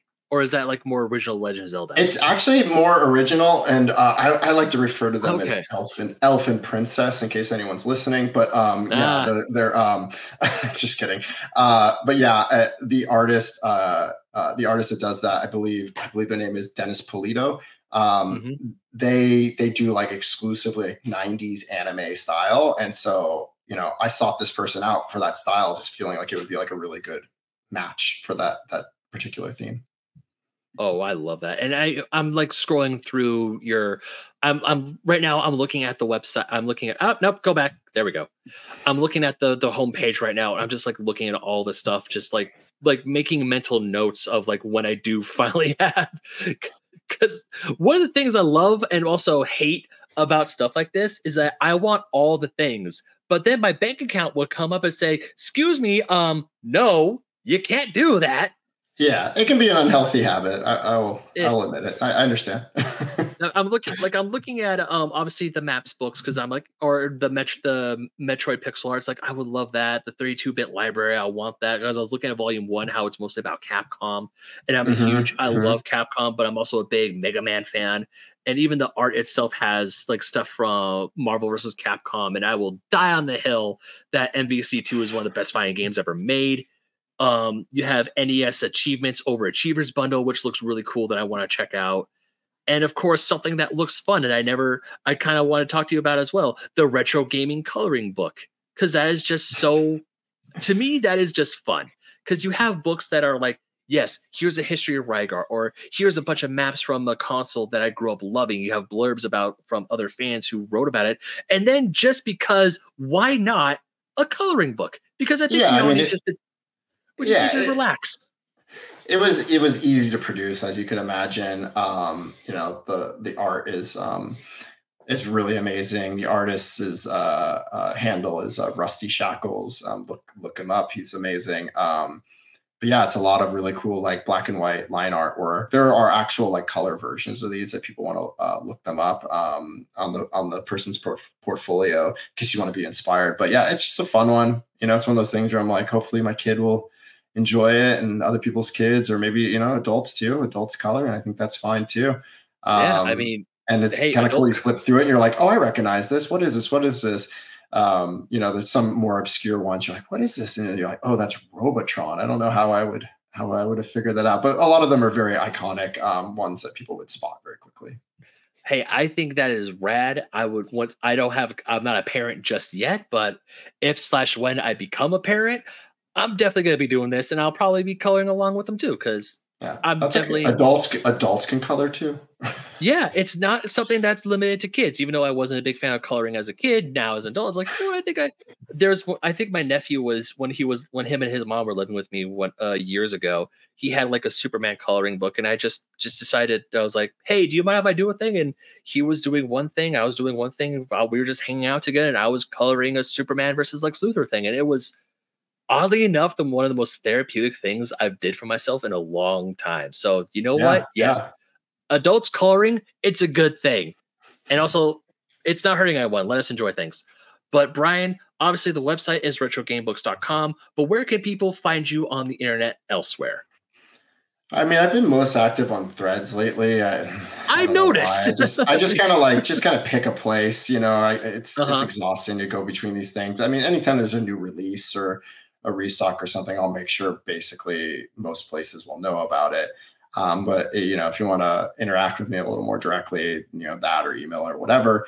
But you can find retro game books pretty much everywhere except for Facebook. You'll find us. Nice. And of course you do have a contact me on the homepage that does have links to Hmm. everything else there. So Hmm. sweet. But yeah, I have noticed that you're a lot more active on Threads, which means I need to get more active on Threads, but you're absolutely right, because doing stuff like this, I'm trying to like make sure I post everything everywhere so, more eyes and people can see it. And yeah, it does get a little exhausting. So you're Hmm. smarter than I am for picking just one Well, spot and sticking with it. well, hopefully someone wins the social media war soon to make content creators' lives a Yeah. little easier, but we'll see. Yeah, that would be nice. Or Elon Musk can just give Twitter back, and we can all and we can all stop, because, dear Lord, I just do not. I Yeah, refuse to. that's a whole other podcast. That That's a 100%. big It's combo. not. That's a podcast I don't want to talk about. But I will still say this: I will not call it what's currently being called or marketed as to right now. Oh, me But neither. anyways, Me neither. but yes, go ahead, follow Brian on Threads, go check out Retro Game Books. And of course, you can follow me at BedMaggot27, Instagram, Twitter, TikTok, Threads, all the places. And once again, Brian, thank you so much for coming on, man. This has been an absolute blast. For sure. I enjoyed it. And of course, hey, open invite. You ever want to come back on, just hit me up. If there's something you want to talk about, it's like, hey, this new book's coming out. Can I show it off on your podcast? Absolutely. Just let me know, Yeah, and we'll set up do a day. for sure. For sure. Definitely. And until next time, everyone, unpause.